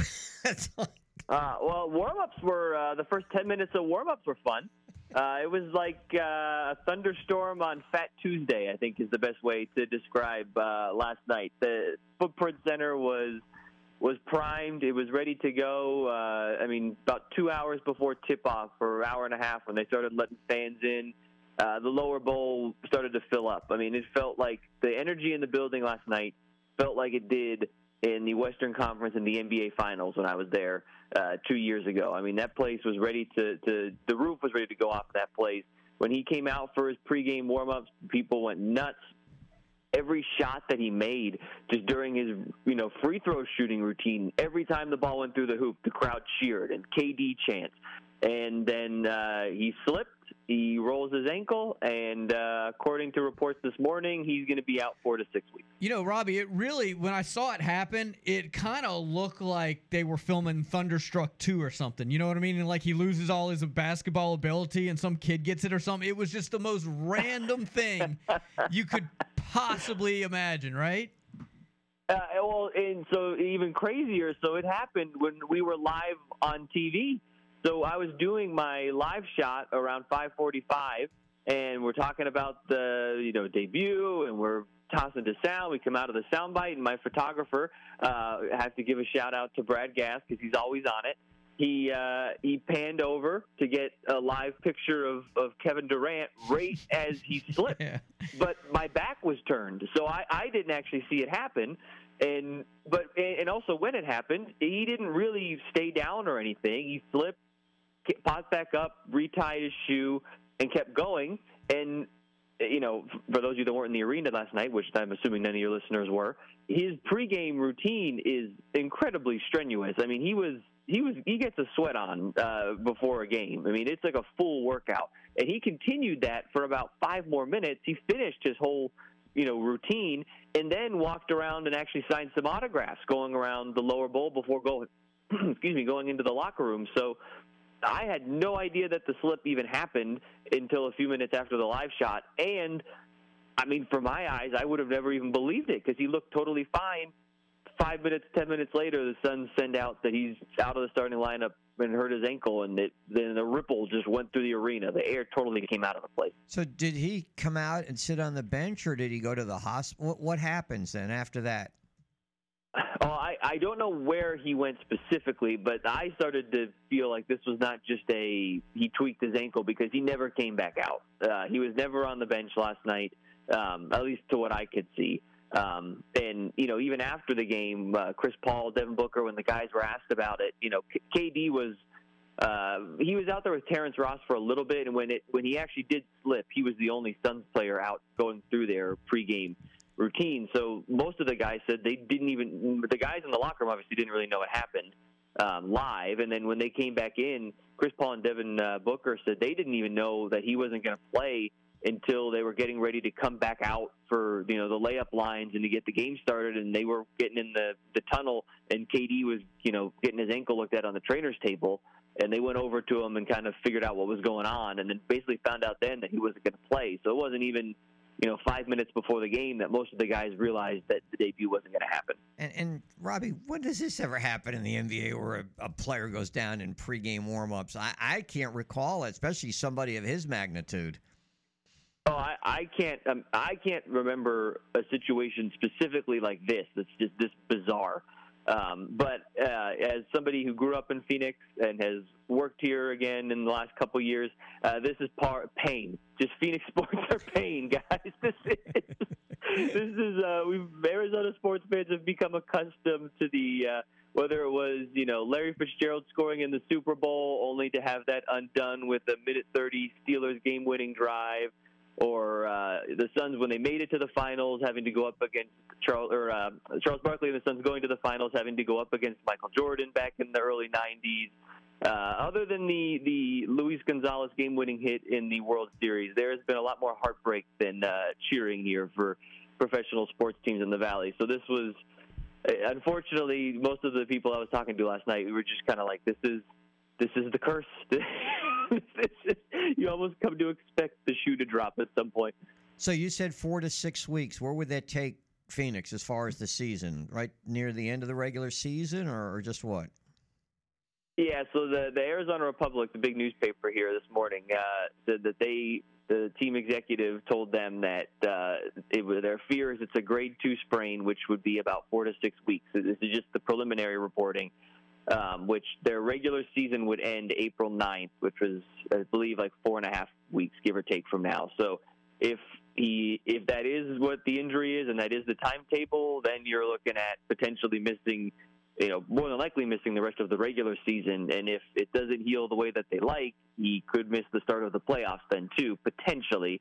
The start of the playoffs would be around April 17th, I believe, because they have the extra couple days now before the first round starts because of the play-in tournament. But, I mean, they need to get him back for the playoffs. I mean, the good news is that this didn't happen in game 1 of a playoff series. I mean, if there is a bright side to this, it happened now when there's still a month left in the regular season. But, I mean, there's so many factors to this. I mean, obviously the Suns are on a 4-game winning streak still right now, and they're still sitting at 4th in the West, but they're only a game and a half to 2 games out of moving up to the 2 seed, which seemed very likely with KD in the lineup. Now, you almost just want to hold serve, make sure you have home court.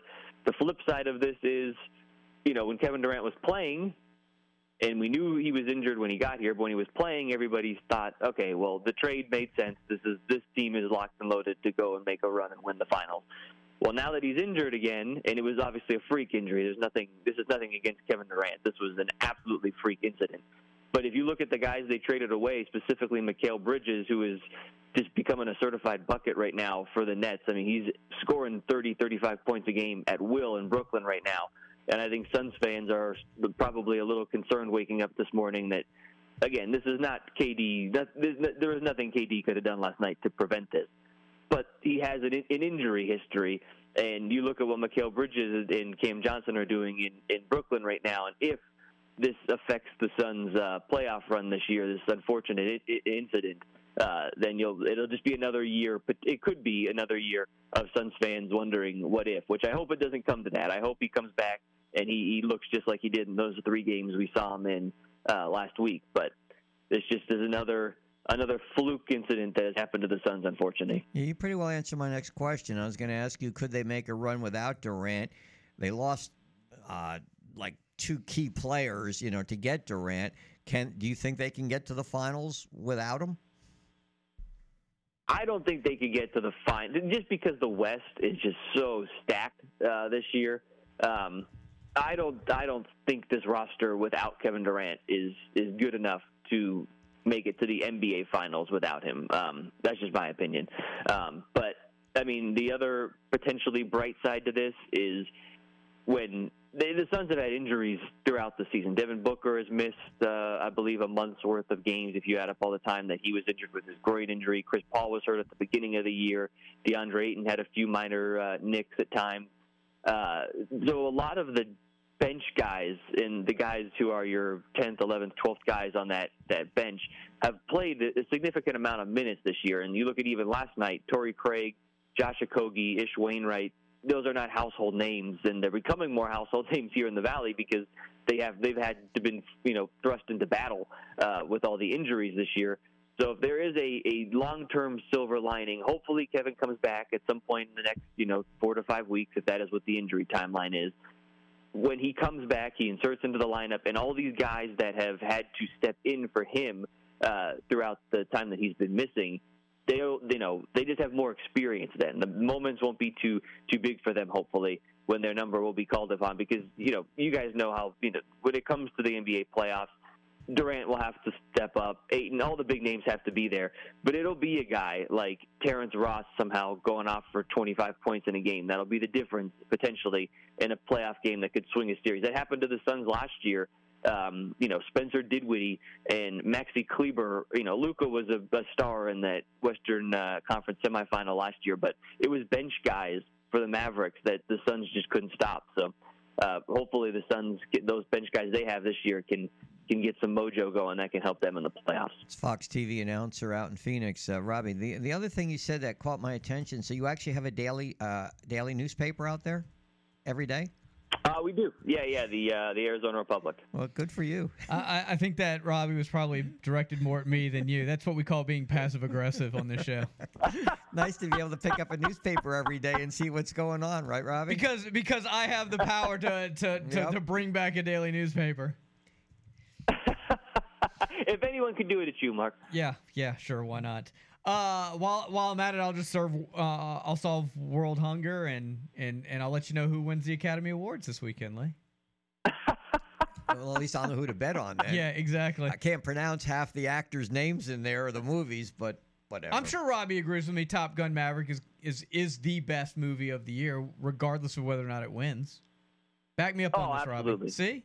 Robbie knows. 110%. Mark, I agree with you simply because I don't know any of the other 7 movies. Yeah. Some Banshee movie. Yeah. I could agree with Lee in the sense that I couldn't honestly probably name any of the other movies that are nominated, but also, how many times is a sequel potentially better than the original? You should just win the Academy Award just on that. I like where your head's at, and I think you gave us something to chew on for the next 15 minutes or so. Hey, Robbie, we appreciate you getting up early with us, man, because I know it's a little bit early over there, but I hope you're doing well. It sounds like things are going well for you, and we appreciate the time. Yeah, absolutely. And if you have any Suns fans, Kevin Durant fans out there, he's supposed to be officially getting more imaging done today. So hopefully we'll find something out from the team either today or tomorrow officially. But I appreciate you guys having me on. Absolutely. Have a good one, man. Thanks. You bet. Now, generally, that's a topic, by the way, that we've had in the past. There's only a handful of movies of sequels that are better than the originals. And I'm shocked that you haven't even brought this up, or maybe I wasn't listening. That's probably a better bet. About the Creed movie? Yeah, what about which you saw? I did. But you haven't talked about it much? Right.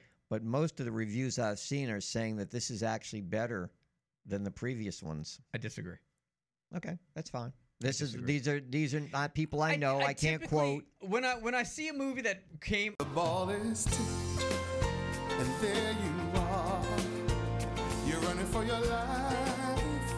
You're a shooting star, and all the years, no one knows just how hard you worked.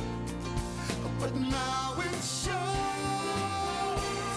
in one shining moment. It's all. How about one last time? Come on, guys. Get on in. 694-1055. Be the latest to qualify for our WNSP March Madness Matchup Challenge. And meet us at Moe's downtown on Wednesday, March 15th. And you will receive a team in the NCAA tournament. If that team wins, how about 2 1-hour Wave Runner rides from Gulf Coast Water Rentals, the only rental spot here in Mobile of Wave Runners. And because we're giving away a whole bunch of stuff, a smart TV from Bailey's TV and Mattress. We'll qualify 58 people between the opening kickoff and the final drive. We'll leave some spots open, so if you don't qualify, you can come on out to Moe's and have a chance at the party. Indeed, and good luck. And as I said earlier this week, we actually have been on record with walk-ins winning, coming in there and getting a team and winding up with the big prize. By the way, on the subject of basketball, Alabama's All-Star boys and girls teams report to Mobile today, Mark, for the upcoming 33rd annual Alabama-Mississippi All-Star Basketball Classic. It'll be played at the Mitchell Center Saturday. The girls play at noon, and the boys play at 2 p.m. All right, we got our latest qualifier. Yep, Donnie is our next qualifier. All right, Donnie, nice job. So we look forward to seeing you out there at Moe's on Wednesday. Drinks are on Nick. Nick got that WNSP credit card. He does. That company card. Do I? Yeah. Line them up. Is Air Sports One going to be down there also, Nick? You going to be driving that down? Probably not. No, I don't think there will be a big blue bus parked off Dauphin Street. No, not for this event. Well, it will be in action tomorrow. We're going to be at Faith Academy from 6 to 9, broadcasting, and we'll have a few of the coaches from Faith Academy. And then at 8:30, a former Faith Academy basketball coach is scheduled to join us. He is now on the Auburn coaching staff. They play Arkansas at 6 o'clock, game 3 of the 4 games of the SEC tournament. Chad Pruitt scheduled to join us, once coach Faith to a state title. How about that? So we'll be busy. And then we'll have to do our big deep dive into the Academy Awards and preview that this weekend. Because we haven't done that today. I thought we just did that. K. Hoi Kwan is guaranteed another Nick Wiggins fact. He's going to win Best Supporting Actor. So if you're throwing money on something, do it on that. It's like Kendrick Perkins. That's a fact. I'm just saying facts. You saw where First Take came out and didn't apologize, but basically apologized because that was not indeed true. Nick, do you ever keep track of how many of the guarantees are actually worthwhile? I mean, that actually paying out? So far, I'm shooting 100%. You're 100%. Yep. Okay. On all facts and guarantees, yes. Can you think of where he guarantees that he's 100% on all facts and guarantees? Can you think of any time I've been wrong? I can't think of any time we've been right. Lamar Jackson. That wasn't a guarantee. Yes, it was. You came in, he'll be suiting up. Let's see. Jokic, the best assist man ever. Well, that's a guarantee and a fact. If it wasn't so laughable, I'd have a comeback on it. But it's just, I think he just called you a joke, Wiggins. Yeah. I don't see the humor. Well, that's the point. I don't know whether you're serious or not, and if you're serious, then I have a real problem with you. Ooh. The only joker that I'm talking about is the one that's the best passer of all time, a.k.a. Nikola Jokic. Speaking of movies and the Joker, what about the sequel being an all musical? Oh yeah, they got Lady Gaga up in there. That should be good. Did y'all like that new Star is Born? You know what? Lady Gaga. Lee, did you watch that one? It's funny you mentioned that. My wife had it on again yesterday. She's seen it about 5 times. That's the 4th remake of that? Think so. Yeah. It's a little depressing. Yeah, it is. I like that movie. It's not a rom-com, that's for sure. All right. Did you ever watch the first one? Did you ever watch the first one with Judy Garland? No, I didn't watch that one. All right. Because the new one is the best. Yeah, you guarantee that, right? The guarantee? I can guarantee. Well, I can't even guarantee we'll be back at 6, but we're going to give it a shot. Until then, see ya.